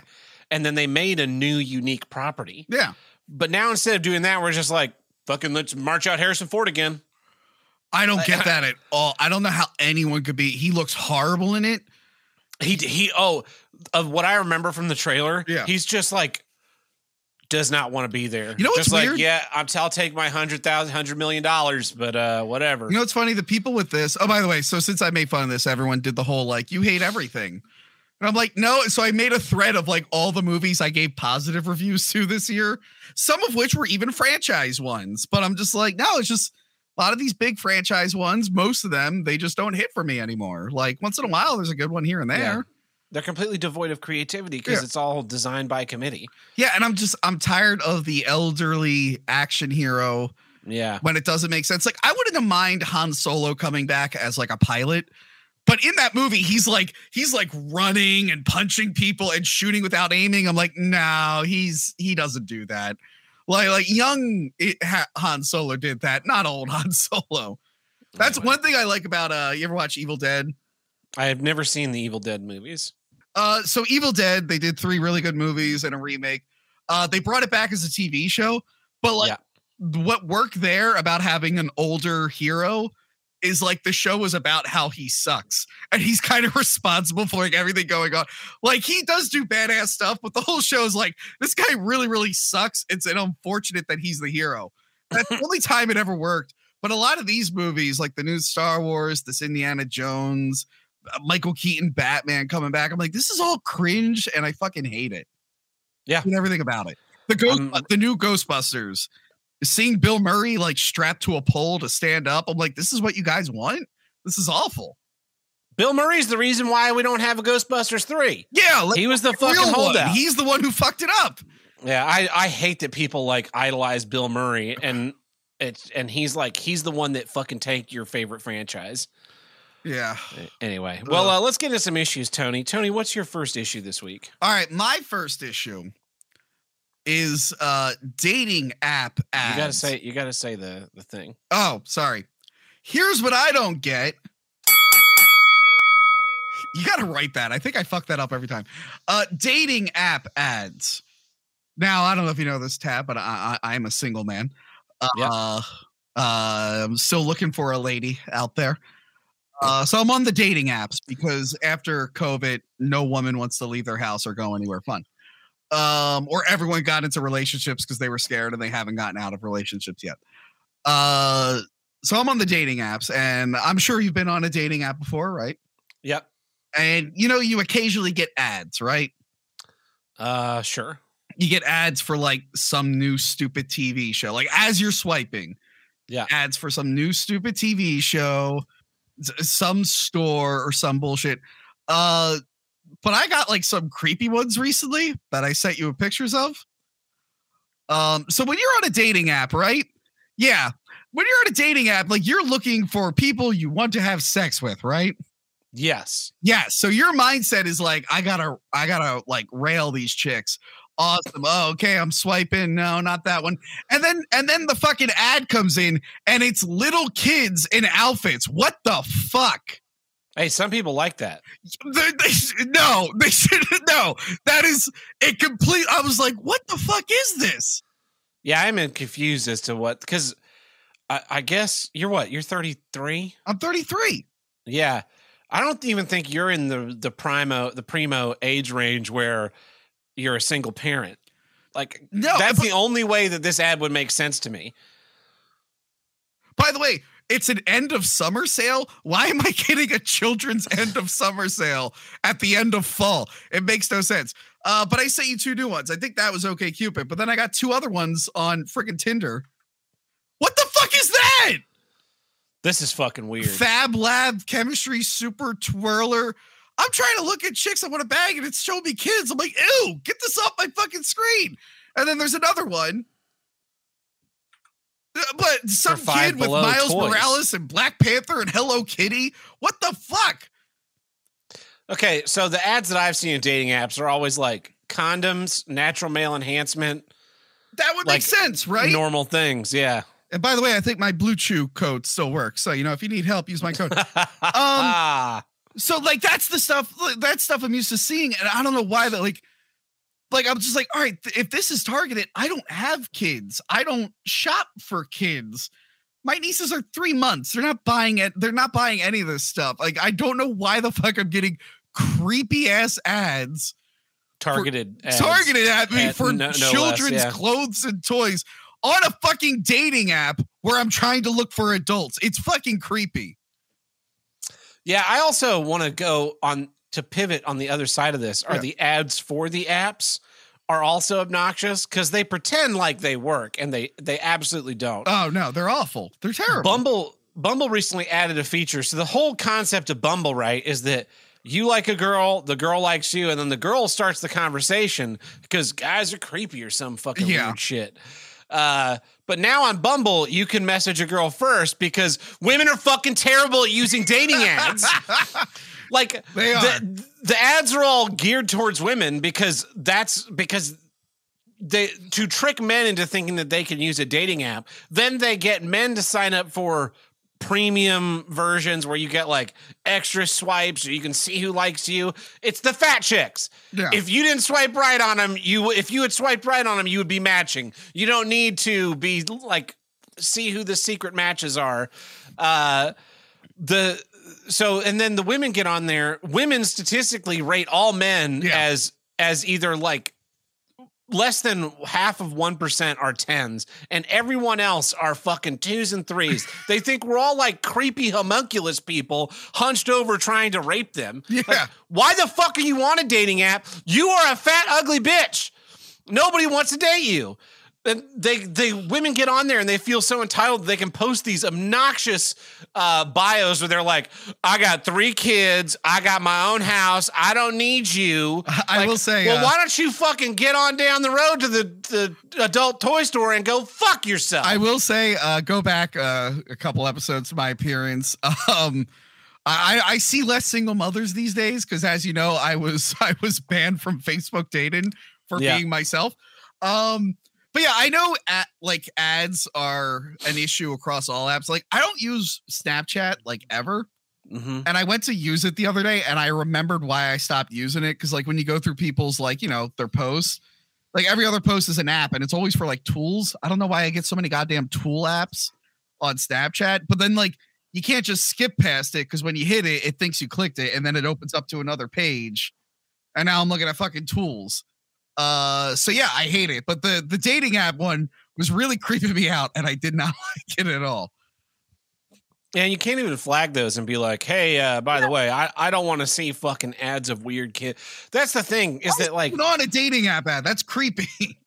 I don't want to there was this idea of targeted ads, and they've kind of moved away from it because people find that they are creepy. But Yeah. I have never gotten like good targeted ads, so I've never felt like they were creepy. If I could go in and say like, here are the things that you should show me ads for, then maybe I'd start to find they were creepy. But most of the time, I get like these fucking weird ads about nothing. Like, hey, buy some farm equipment. Like, why the fuck would I be buying farm equipment? Yeah, it Look at used me. to be. I mean, it was always creepy, but it used to be like I would be Googling something, and then on Facebook I would get an ad for that thing that I was Googling and a link to Amazon. I'm like, all right, well, that's creepy, but I was looking for that. Now it's just I don't know what the fuck is going on. Even now on Amazon, right? It's like when I first moved into this house in July, so late July or early August, somewhere in there, I bought a coffee table on Amazon. I like shopped around for a little bit, found one that I liked, ordered it. It was like an IKEA style thing. I assembled it all together myself. And then I started getting ads from Amazon that were like, hey, here's a deal on coffee tables. So then they had their whole Black Friday a couple weeks ago. And I'm getting notification on my phone like Amazon deal on this coffee table. Like I bought a coffee table in July. Yeah, I do not need a second coffee table unless the coffee table you sold me is a piece of shit. It's so annoying when you buy a thing and then they want to sell you a different version of that thing. It's like, I don't know, maybe like an accessory, like coasters. I can understand that, but why are you trying to sell me another coffee table? I already have a coffee table. Yeah, get smarter and figure out what I'm going to buy next. Don't try and sell me what I've already bought. Yeah. Ads are the worst, and the ads in the dating apps, like they're just a speed bump. Like, what should the don't dating app even- ads be? Like you said, like condoms, erectile dysfunction, whatchamacallit, other contracept, like women's contracept, like the feminine product, like stuff like that. It should never be for like a fucking TV show or kids' clothes or any clothes of any kind, really. Did you when there was a what was it? She-Hulk. Yeah. When She-Hulk was on, did you see any of the ads? Like they got posted around online of the show being on Tinder, and then you could like match with it and text with the text bot about the show. I've seen like publicity stunts like that before. I haven't run into any of them. Instead, I'm getting recommended end of summer sale for kids at the end of fall. It makes no fucking sense. It doesn't make any sense. And the TV show thing is like, I remember Maddox told a story on The Biggest Problem where he matched with someone. I remember it was so cringe. He matched with the Mindy Project. Yeah, because the he TV knew, show. And he was like, I lady. met her at a party once, so I thought it was her. And I was like, hi, Mindy. It's like, you fucking idiot. You fucking loser. You think Mindy Kaling is on fucking Tinder? What are you fucking talking about? Oh, God. Like, the chatbot things, like what the only thing I want to see from She-Hulk is her tits, and outside of that, I don't want to see your show. No. I don't want to watch any more trailers. I'm tired of all the fucking YouTubers being like, "Why episode 17 of She-Hulk is the worst fucking thing that's ever been made by man." Dude, I posted about it a while ago. People thought I was complaining. Because I was like, I know every single thing that happens in She-Hulk because of the people bitching about it. Yeah. And then people were going after me. They're like, well, you complain about stuff all the time. Like, no. I'm not really complaining about it. It's just usually like that awful Mandalorian show, which everyone pretends to like for some reason. I knew all the spoilers because fans of the show wouldn't stop talking about it. Yeah. And that happens all the time. She-Hulk is the only show I've ever witnessed where I found out everything that was happening just through people bitching about it. Like, I know every single plot point of that show because people wouldn't stop, and it was just the people bitching, not the fans praising it. Yeah, nobody's watching this content anymore to actually enjoy it. They're watching it to like do their hot take YouTube video about how terrible it is. Like, hey, dipshits, they would not make any money if you canceled your Disney Plus subscription. Yeah. And I'm sure there's like a portion of the audience is like, oh, Doomcock doesn't like this thing. Who the fuck? Gonna watch it. Can someone tell me who the fuck Doomcock is? Because I made fun of was it Indiana Jones or something? And everyone's like, Doomcock was right. Doomcock was right. I'm like, what the fuck is Doomcock? I don't know who that is. He's a YouTuber that wears a mask. He's like an evil overlord trying to take over the world. Oh, That's like the half in the bag-esque setup for it. But his videos have gotten so bad. I got duped into watching one the other day. yeah. And he just rambles for like 12 minutes because like that's the algorithm likes 12-minute long videos. Yeah. And he's just like blah blah blah blah blah. This is why all these shows suck. Yada yada yada. And it's just like the same stupid shit he's been saying for the last fucking 5 or 6 years. Yeah. And it's always like Kathleen Kennedy's going to be eliminated from Star Wars any day now. Any day now, she'll be gone. Any day. She's gonna be out. They're gonna retcon the sequel trilogy. The MCU is firing Brie Larson. Poor Brie Larson. She's always being fired. Tab. So I was scrolling through Tinder to see if I can get any more ads, and I got this. Have you seen this? This feels like an ad for Tinder. Sorry, it's the Secret Admirer. Have you dealt with this? No. It gives you 4 options. They're all blank.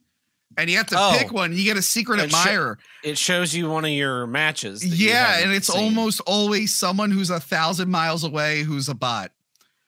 Yeah, they're all bots. Yes. Tony. Oh, God, it's so annoying.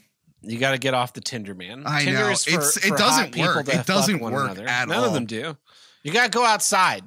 I want to. They're never around outside.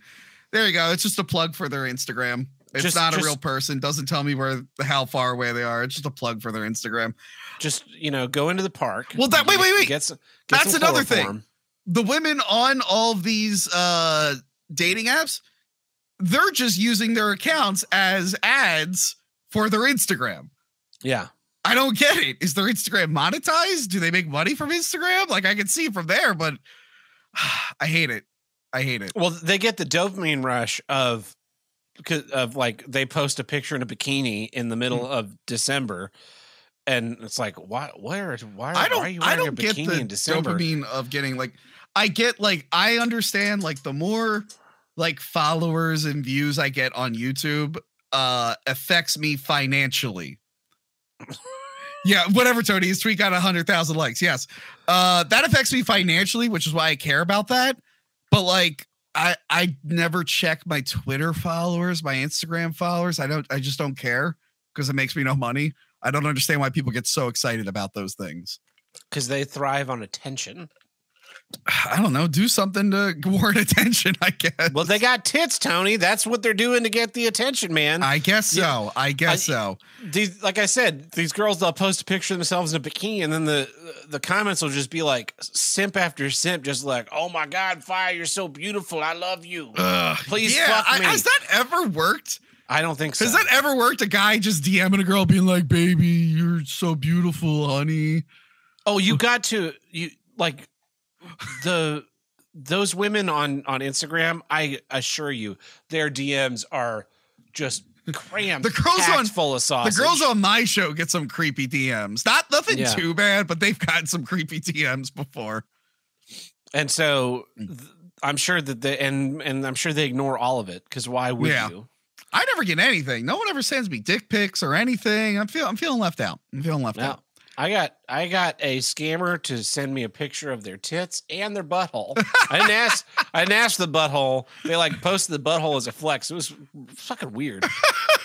But they were trying to sell. They're like, I have this crypto investment thing that you can invest in, and so I was just like fucking with them. Yeah. And then they'd be getting mad after I insulted them too much, and they'd be like, I'm not talking to you anymore. And then I wait a day or two, and I'd be like, okay, I'm ready to buy some crypto. They'd be like, all right, you ready to invest in our crypto platform? Like, no, fuck you. And I just kept doing that until finally the person sent me a picture of their tits or a picture of some Asian girl's tits. They always get it from, there was like a spam and I was just like, this is incredible. Yeah. I was messing with one of those spam bots that were clearly like a bot. Mm-hmm. And then like it started sending me nudes, and then I started feeling bad because I'm like, I don't think this chick knows her nudes are being used for this. This isn't fun anymore. Like I had fun making fun of them. And then they start sending me a naked person. I'm like, nah, I don't like this. Get out of here. I was trying to get because then they started asking me to send them pictures of my dick. So I was trying to get them to send me $5, right? And then I was going to send them this picture of a Captain Picard action figure I have. Because whenever they start talking about dick, I start talking about my bald captain. and then I just send this picture of Captain Picard. That sounds great. But well, yeah, that's what I don't get. That's a good one. Dating app ads. Stop showing me children when I'm trying to look for women to plow. It's killing weird. his boner. It's killing my boner. Here's what I don't get. Why does Tony from Hack the Movies always sound like a creepy weirdo when he talks about mint salad? I sound like a creepy weirdo? When I talk about mint salad? I mean, mint salad's great. She's the best guest I've ever had on the show. She's better than all the other women on the show. If I ever died, she would be the main host. But other than that, I don't think I'm that creepy when it comes to her. Well, that brings us to the middle of our episode, and there's a question going around right now. Okay. Because a couple of weeks ago, someone called in about the news segment, and I confessed that I hate the news segment. I've always hated the news segment, and I will continue to hate the news segment. But because I believe in democracy, we posted a vote to the fans, and because we believe in democracy so much, everyone got to vote twice. Oh, okay. A Democrat's dream come true. And I don't know what you're talking about. You must be confusing it with Russian collusion. Okay, I'm not. The results were overwhelming. The fans like keeping the news segment, so that means this episode is brought to you in part by. This episode is brought to you in part by the Ricata News Network. Definitely not fake news. Was that an automated voice, like a text-to-speech thing? I think it was. Anyway. People sent us a bunch of those a long time ago, and I play them in a playlist randomly. I don't remember if my dad has sent me anything recently, but yeah, he has. I've got one here from Phoenix. A mother is accused of setting up a fake GoFundMe and claiming her baby girl had brain cancer to collect thousands of dollars to pay bills and buy luxury items. Oh, shit. Police say 28-year-old Monique Alexis Correa was taken into custody on October 17th. On October 5th, Phoenix Children's Hospital staff called police to report Correa and her husband. Bunch of snitches, if you ask me. The two were bringing their 1-year-old girl in for unnecessary medical procedures and claiming she had brain cancer, court paperwork says. Investigators say the staff told officers the parents had started a GoFundMe claiming their baby had brain cancer and they needed money to pay the medical bills. Correa posted videos on TikTok about the girl and her alleged medical condition. However, staff confirmed to police that the girl has never been diagnosed with brain cancer and does not have brain cancer. Oh, good.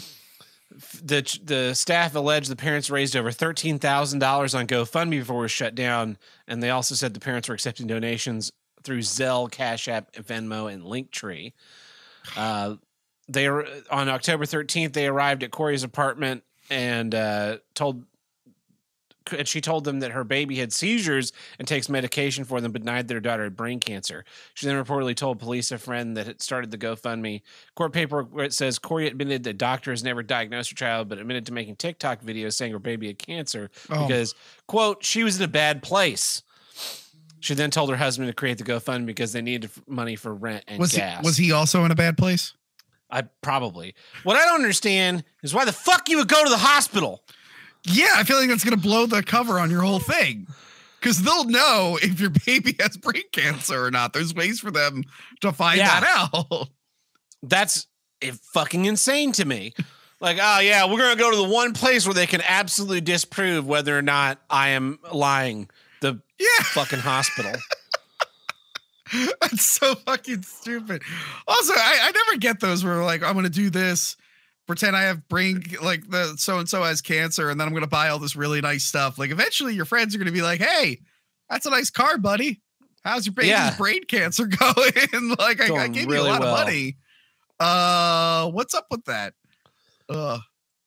Yeah, well, at least they set up a the balls it takes. They didn't say donate to my live stream and then I promised to give it to the person. a baby of a beloved chatter. Baby of a beloved chatter has brain cancer. You can any donation sent here to me, we will send to them eventually. That reminds me, you forgot to do your disclaimer in the beginning that here's what I don't get is property of you and no one else can share it. Yeah, that's true. Also, I forgot to mention we're using Stream Elements now. Someone suggested it. streamelements.com/SE-1526646/tip. You can send us a tip because we're not monetized on YouTube because they hate Italians. Oh, that's a bummer. I couldn't believe it either. I can't believe that was the excuse they gave you. That was the excuse they gave. Oh, me. that's weird. I've never seen YouTube do that before. Yeah, I don't. They're wildly racist. Tony, you have a cat, right? I do, and I guess she's over there. She's sleeping. Your cat ever do that cute thing like you're packing your suitcase to go to Monster Mania Con or on vacation? Your cat like jumps in the suitcase too, like I'm gonna come along with you on vacation. This cat's awful. This cat sucks. This cat like just looks at me in disappointment until it's time to get fed, and then when she's fed, she no longer cares and walks away. Okay, so but you've seen that behavior from I've cats had before. other cats that did that, just not this one. From New York City, JFK Airport, a flight to Orlando, Florida, on November 16th, as it rolled through the X-ray machine, and TSA officials could see what appeared to be bottles, wine glasses, a pair of flip-flops, and a life-size outline of a cat. It turned out the outline was a life-size thing of a cat because it was actually a cat alive and apparently unharmed, despite several hours stuffed in a suitcase and flung around on its way to a plane. A plane where, of course, you easily could have died in the hold during the flight. As we saw a couple of years ago, someone killed the dog by forcing it to be in the overhead bin. Oh, shit. Yeah, the officers who saw the image would then open the case to find the cat, and they were shocked. Why would you be shocked? There's a picture of a cat. Were they shocked? Oh, my God, it's still a cat. I'd be shocked it was alive. I'd be like, oh, man, I'm about to see a dead cat. I'm going to have a bad day. Despite dealing daily with everything from unauthorized firearms to illicit cranberry sauce, it's rare to discover a live animal in a checked bag. Luckily, the cat didn't try and run away when they opened the case, and the passenger who was traveling on Delta Airlines was paged and explained that it was not his cat. What the? Hold on. What? Yeah, it belonged to someone else in the household.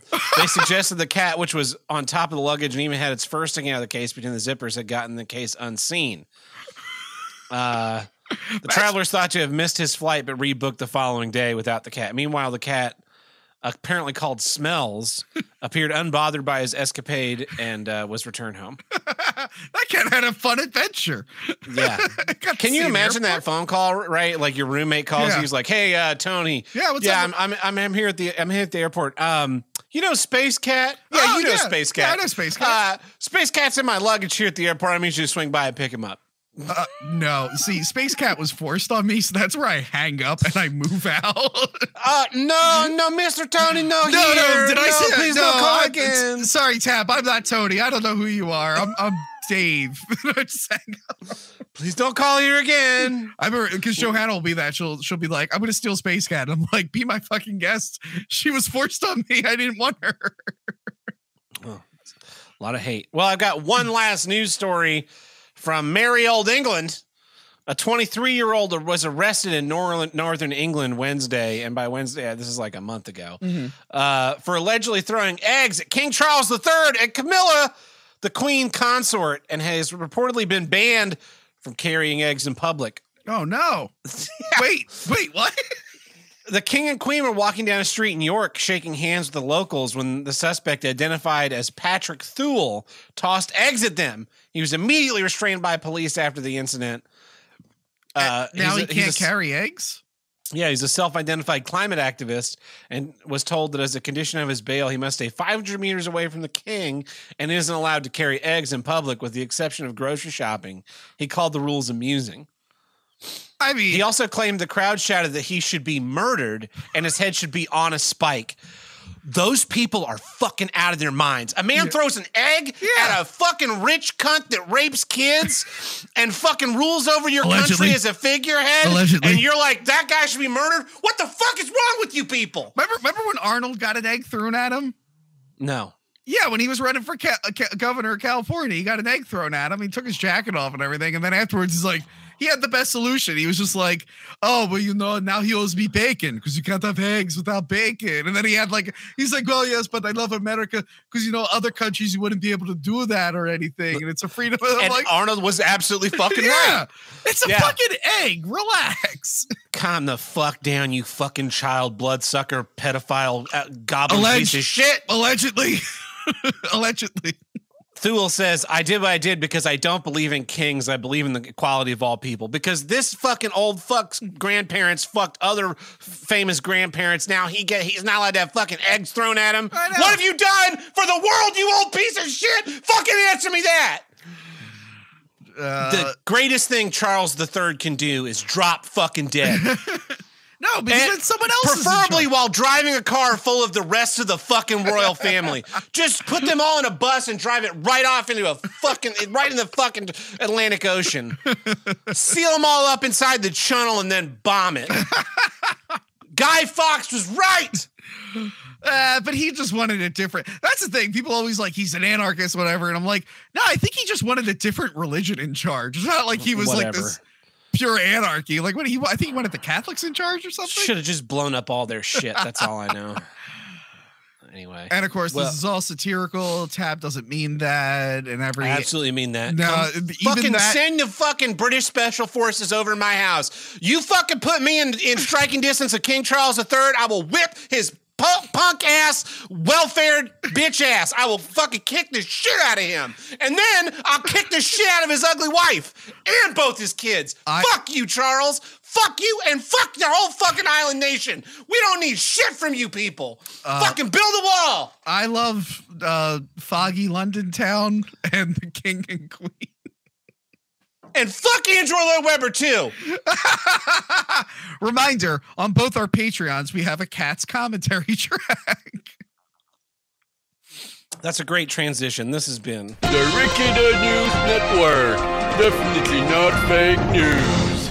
Well, that takes us to Miller episodes. That takes care of our legal obligations this week. But you know what doesn't take care of, Tim? Tony. I'm so used to saying Tim. You fucked up the intro, then you got my name. Are you those guys on Reddit that call me the wrong name on purpose to piss me off? Maybe. Okay. Anyway, you can visit us at patreon.com/HWIDG and subscribestar.com/HWIDG, where there's currently no content because there's a 50 megabyte upload limit. On Subscribestar? Yeah. Can you at least link to like unlisted stuff? I don't fucking know. I got to figure that out because last week's episode, one of our shorter episodes as they go, 96 megabytes at 128 kbps. That's stupid. I tried to get it down to the window of size that they're allowed to. It sounded like it was playing on AM radio. That's terrible. Yeah. So I got to fucking figure that out. Anyway, you can also send us a tip on Stream Elements. That link is in the description below on YouTube if you're watching live on YouTube. And over on Patreon, we have 5 tiers. We have the $1 tier, which gets you early access to each week's episode, plus our monthly minisodes.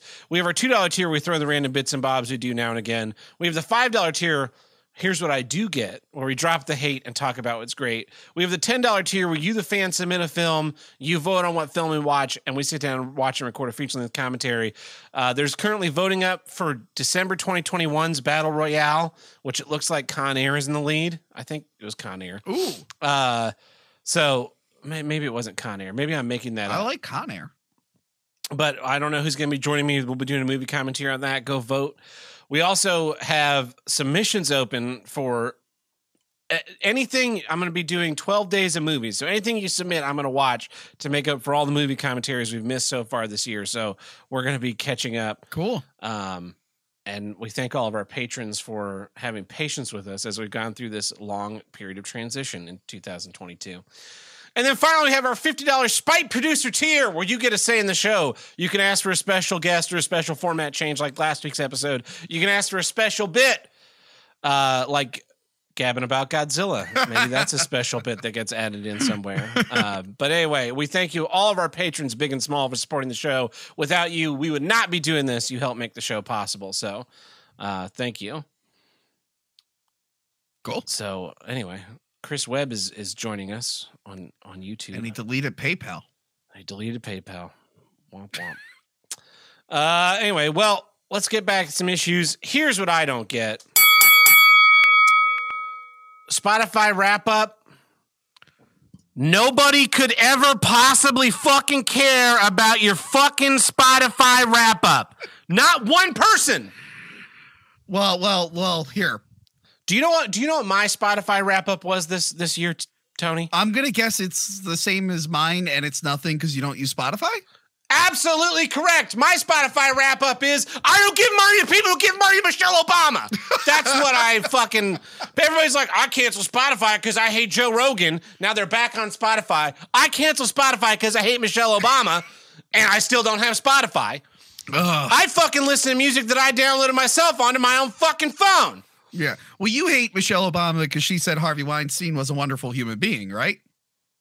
Among other things, she said yes. Okay.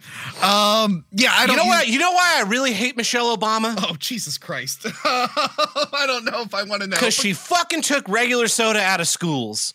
You kids got to get fit with your food deserts, so the schools can only give you vegetables and some shit. Like, why don't you fucking stop taking away the one little bit of happiness we have in this world of regular ass goddamn Dr. Pepper? The thing is, it didn't even work. Everyone's still fat. Like, I don't understand. Yeah, everybody is still fat. Because the kids just go home and they drink a ton of soda there. Like, one meal without soda isn't going to cure. Like it's the food at home that gets them. But anyway. The Spotify wrap up is fucking cancer. Here's me with Spotify wrap up, right? Someone tagged me in their Spotify wrap up and I saw that I was their number one podcast and I went, cool.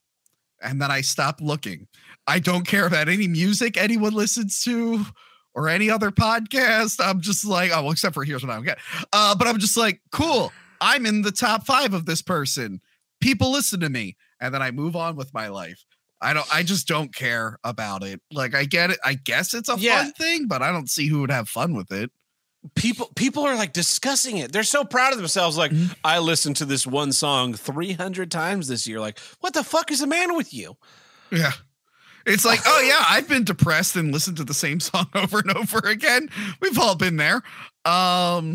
Yeah, I don't get it. I don't understand. Like, I don't care how many times you listen to a song or how many different songs you listen to. My number one podcast, my number one artist, and if I didn't have a podcast that I could be considered number one on, I wouldn't even care about the podcast section. I'd be like, all right.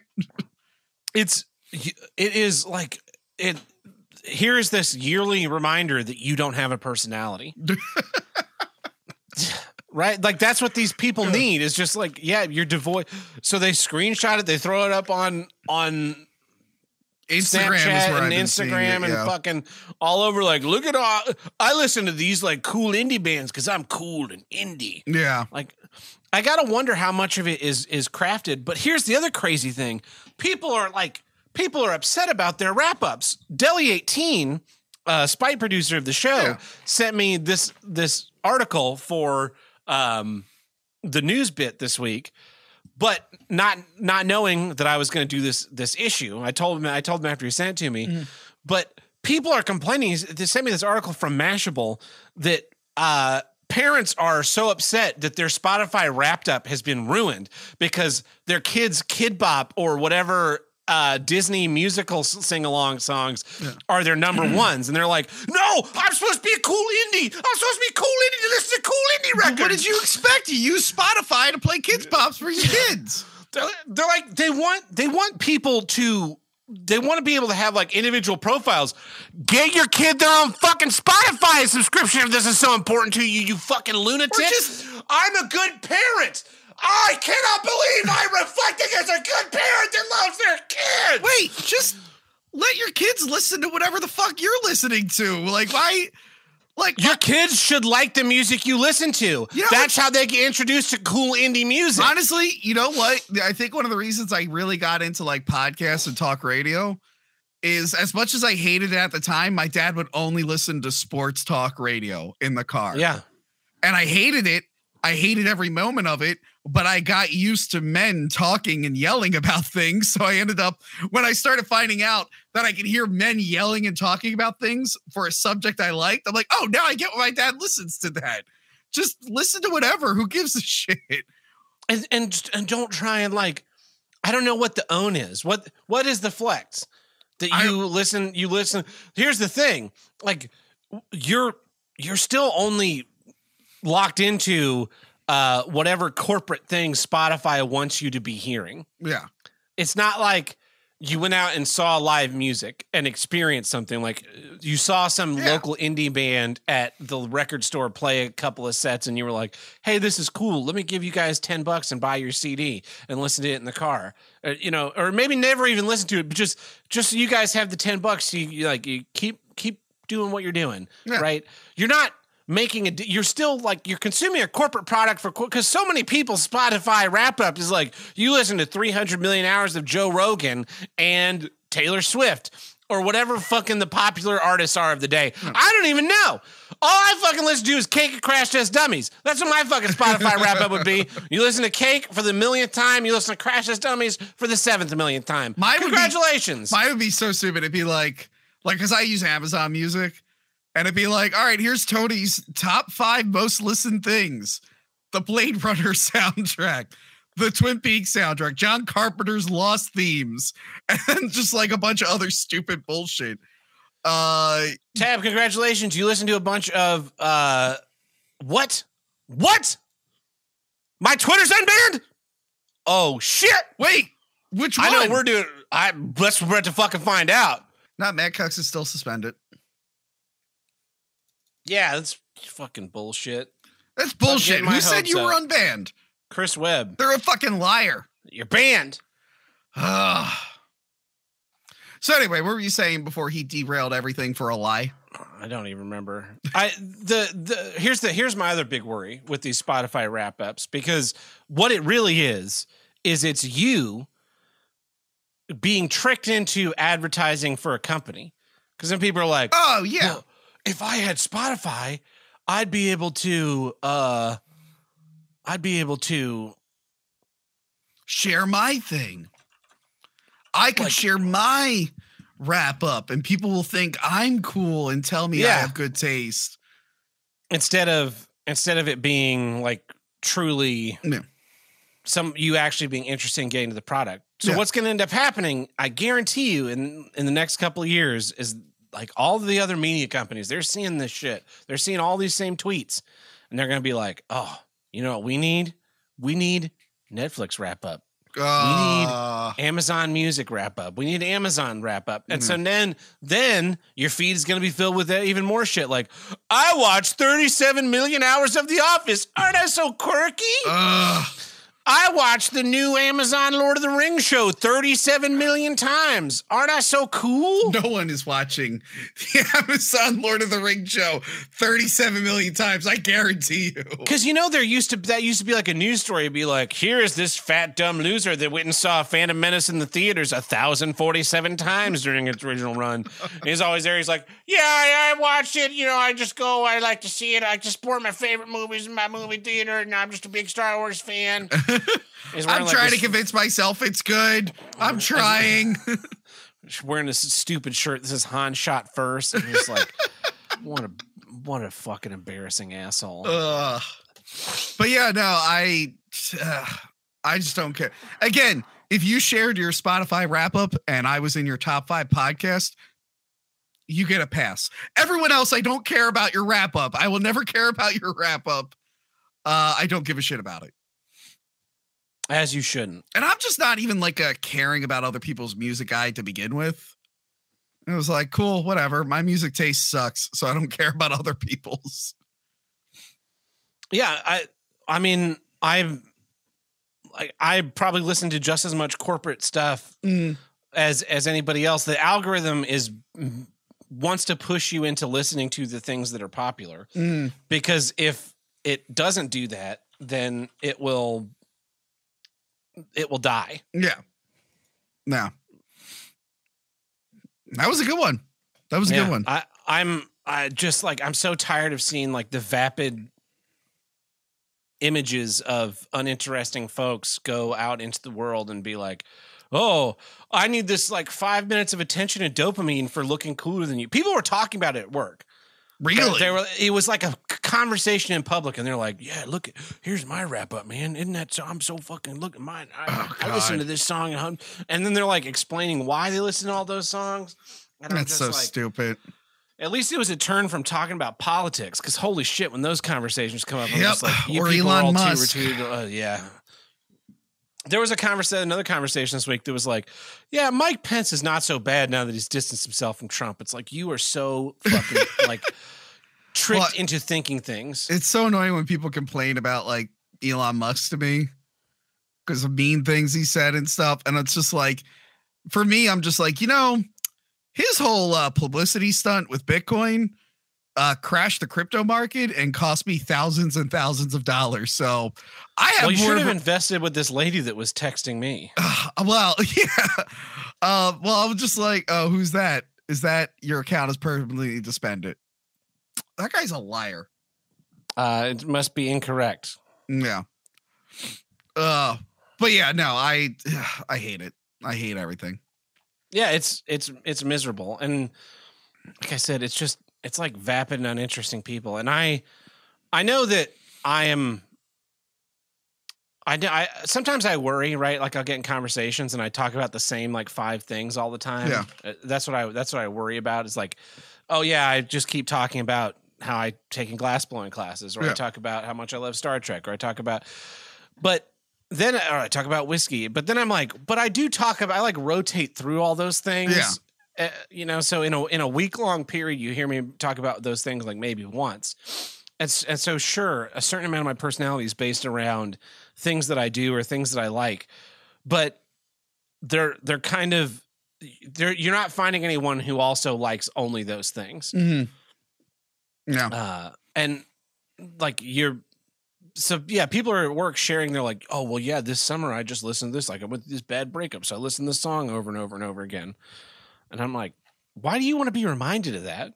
Right? Yeah. You listen. I was already reminded of my breakup last year. I listened to one musician over and over again, and then she fucking died this year. And I'm like, well, now I feel even more depressed. Like the girl I was listening to the music that I was listening to, she ended up dying after she got me through that rough patch. And now I'm even sadder. Yeah, I listened to this song over and over and over this year because I had this bad breakup, and I was just getting over. But hey, thanks for the punch in the gut to remind me that I listened to that song too many. It took me, that song's 5 minutes long. I listened to it 300 times. It took me that long to get through fucking dealing with you. 30 hours. It took 30 hours of my life or plus. Ugh. Which actually, that doesn't seem so bad when you're like, that's actually not that. Because it's not like you're sitting there listening to you usually have music on while you're doing other things. Yeah.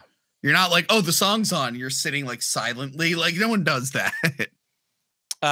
Like what was the song that they listened to in Arrested Development? Oh, there's a bunch of them.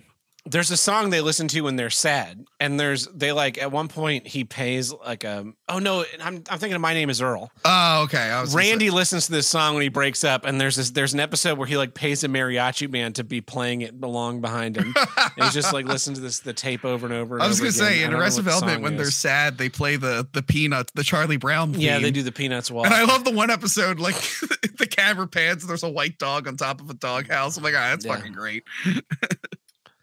Yeah, I just hate because it's an ad. It's an ad. Yeah, and I hate that people get tricked into being the advertising. Mm-hmm. When you bitch about She-Hulk to the point where Tony and I know everything that happened in the show, despite not watching the show. You've become an advertisement. You've been tricked into being an advertisement. Mm. When you share your Spotify wrap up and people like it only because they want you to like theirs so that they feel validated in sharing this worthless information. Yeah. You're being tricked into being an ad. Yep. When you wear a t-shirt that says Nike in giant letters and it's otherwise just a plain t-shirt, you're being tricked into being an ad. I'm tricked into promoting this wrestler right now. And he's an asshole. Been tricked. I made this move a couple of years ago to non-printed clothing. Mhm. And I gotta say, it's kind of great. Like Well, I I don't mean, wear I'm a little graphic T-shirts. A little disappointed you don't have any Hack the Movie shirts, but keep going, keep talking. Well, yeah, that's definitely true. If I did, they would probably be in the Mad Cucks box. No, I stopped being a brand thing. If you can't look at me and go like, that guy likes Marvel, that guy likes Star Wars, that guy likes Star Trek. Yeah. You look at me and it's like, that guy looks like he's a professional with a job. You know what's funny? If I didn't have the show and I didn't want to wear these shirts on the channel, I probably would have less branded stuff. Like Yeah. I probably would. But I mean, for me, I'm like the show. I'm like, it'd be fun to have like a fun shirt relates to what we're talking about. You should have a shirt. You should get a shirt made that says "I hate everybody" with the Velcro patch you can slap over everybody. No. Hackthemovies.teespring.biz. Get the new "I hate everybody" shirt just in time for Teespring. Christmas. They took down the Tony Peaks thing, and they never put it back up. My Laura Palmer parody, the Twin Peaks one, they never gave a reason for taking it down, and they never put it back up. Probably because it was unsettling. No, it was great. What are you talking about? Nah, So it was many people, a it was bunch of people unsettling. bought that, and like I was like, cool. And then they were like, no, they never like brought it. Some guy in the Kirstie factory had to print that shirt, and he was like, "Holy shit!" Sorry. Tab.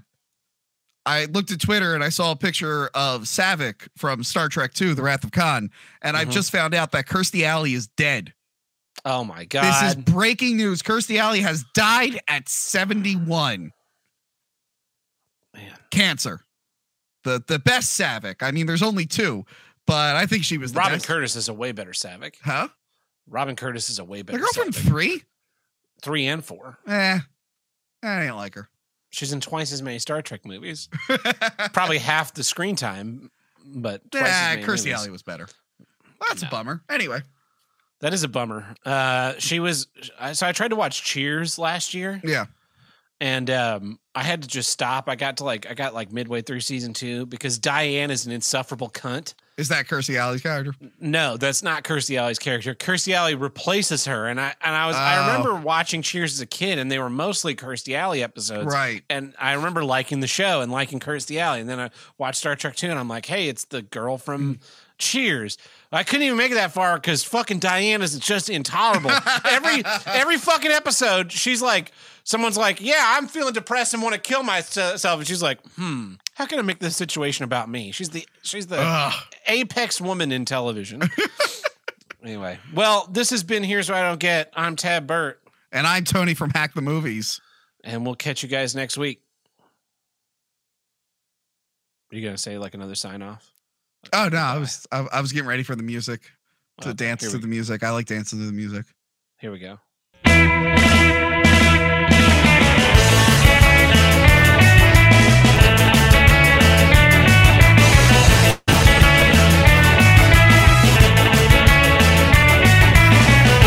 If you want to call into Here's What I Get Hotline, call us at 704-750-9434 and tell us what you don't get. We've got a couple of voicemails here Ooh. from the voicemail. We also have some voicemails on Discord. You can leave us a voicemail on Discord under the voicemail upload channel.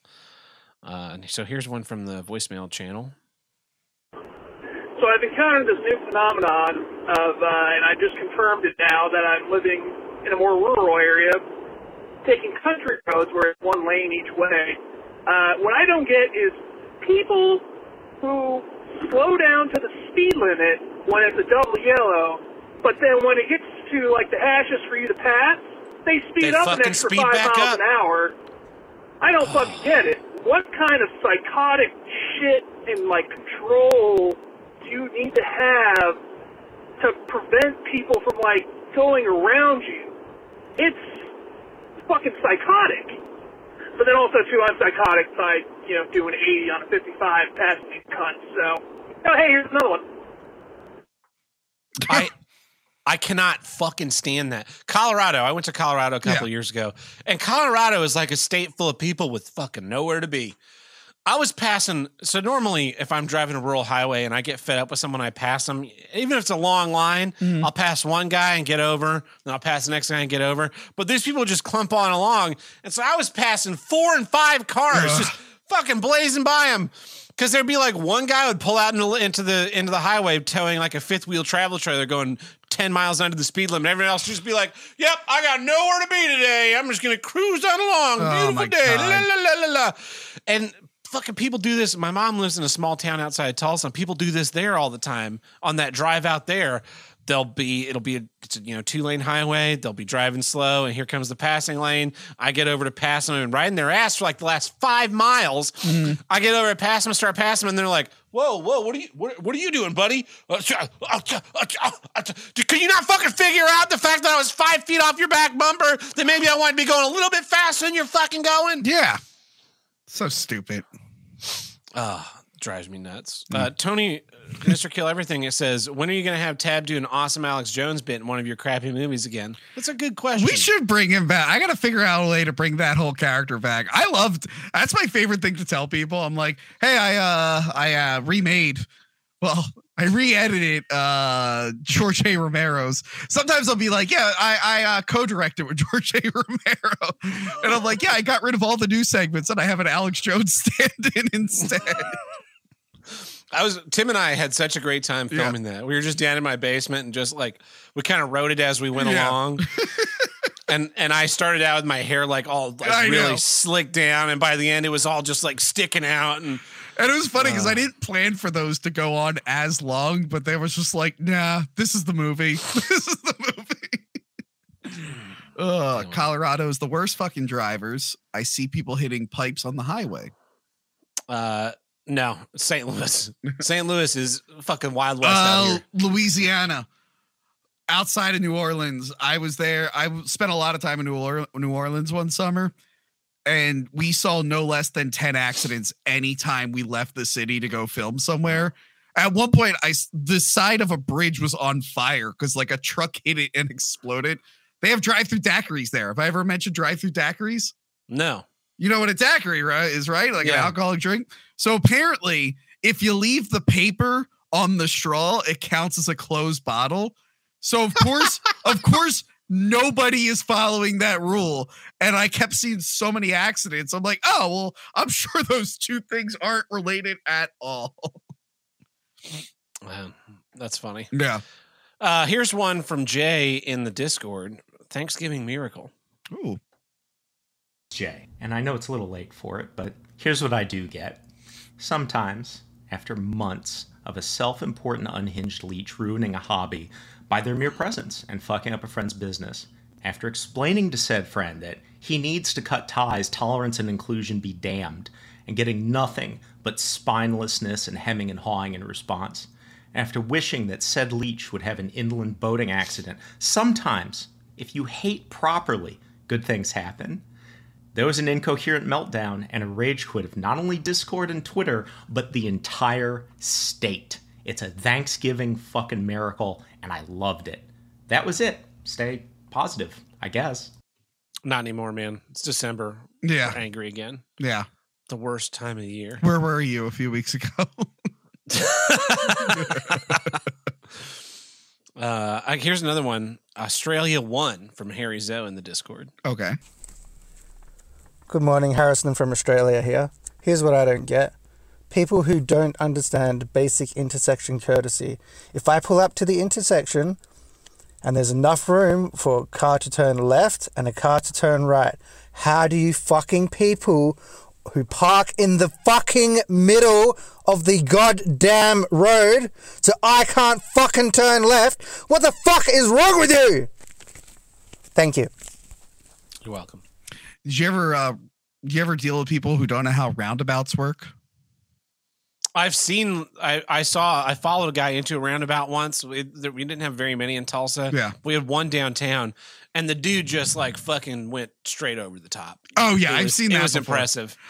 No, when where my dad lives, the one year they got rid of this awful intersection and put a roundabout, and I was like, great, this place needed it. But all the goddamn boomers didn't understand how they work. So I would get these old people in the roundabout stop to let me into the roundabout. And I'm like, no, roundabout traffic doesn't stop. no, keep going. Like, just keep going. You fucking idiots. You're ruining it. What I love is like taking roundabouts twice. Yeah. Because there'll be that guy that was like behind you when you got in. Yeah. And so you go around and then you pass him again. And he's like, what the fuck? Ugh. And then here's our last one from the voicemail hotline. Then we've got another one from Harry Zoe. Okay. Here's what I don't get. Pepsi Cola's shitty fucking cans. So last week, I had a full 24-pack and a half 24-pack of cherry Pepsi in one of the upper cabinets. And I noticed there was liquid leaking from the bottom of the 12-pack.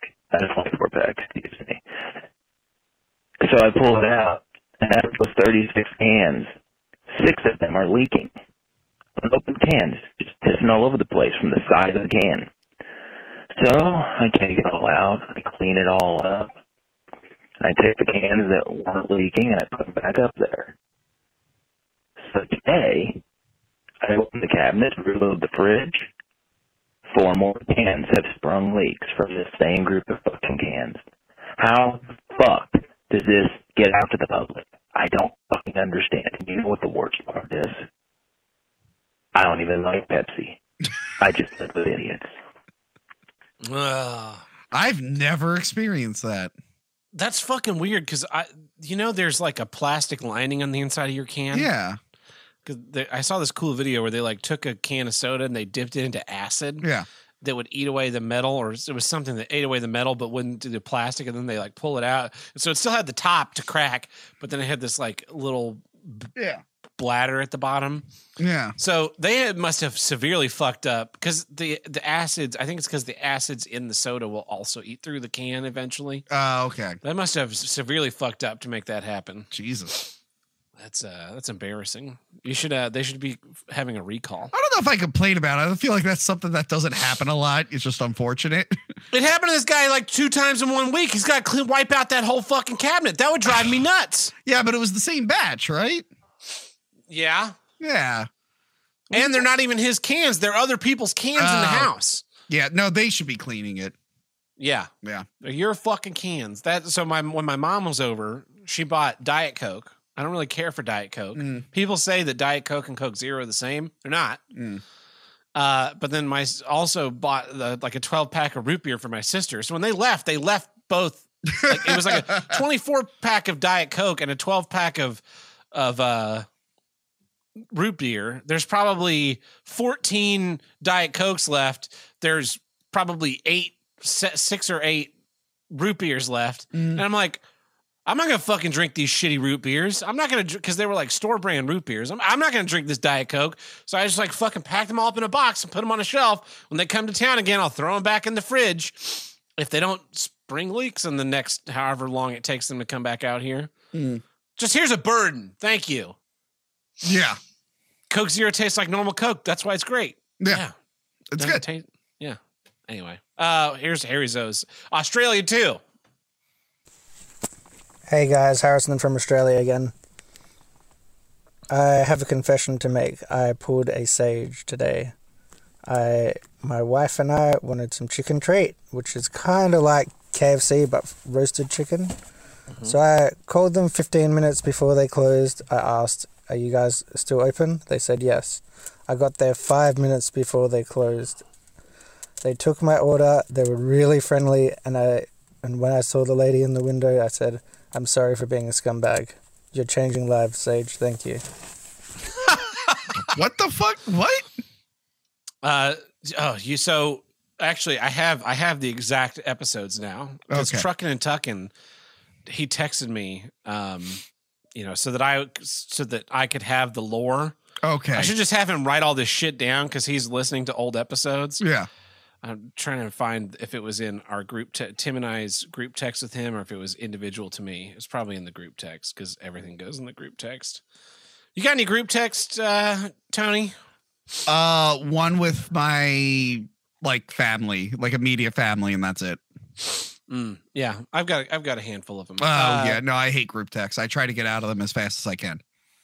So episode 60, 1 hour, 12 minutes, and 19 seconds into the show, Sage leaves his infamous restaurant voicemail where he talks about going into a restaurant 30 minutes before they close and being pissed off at the workers.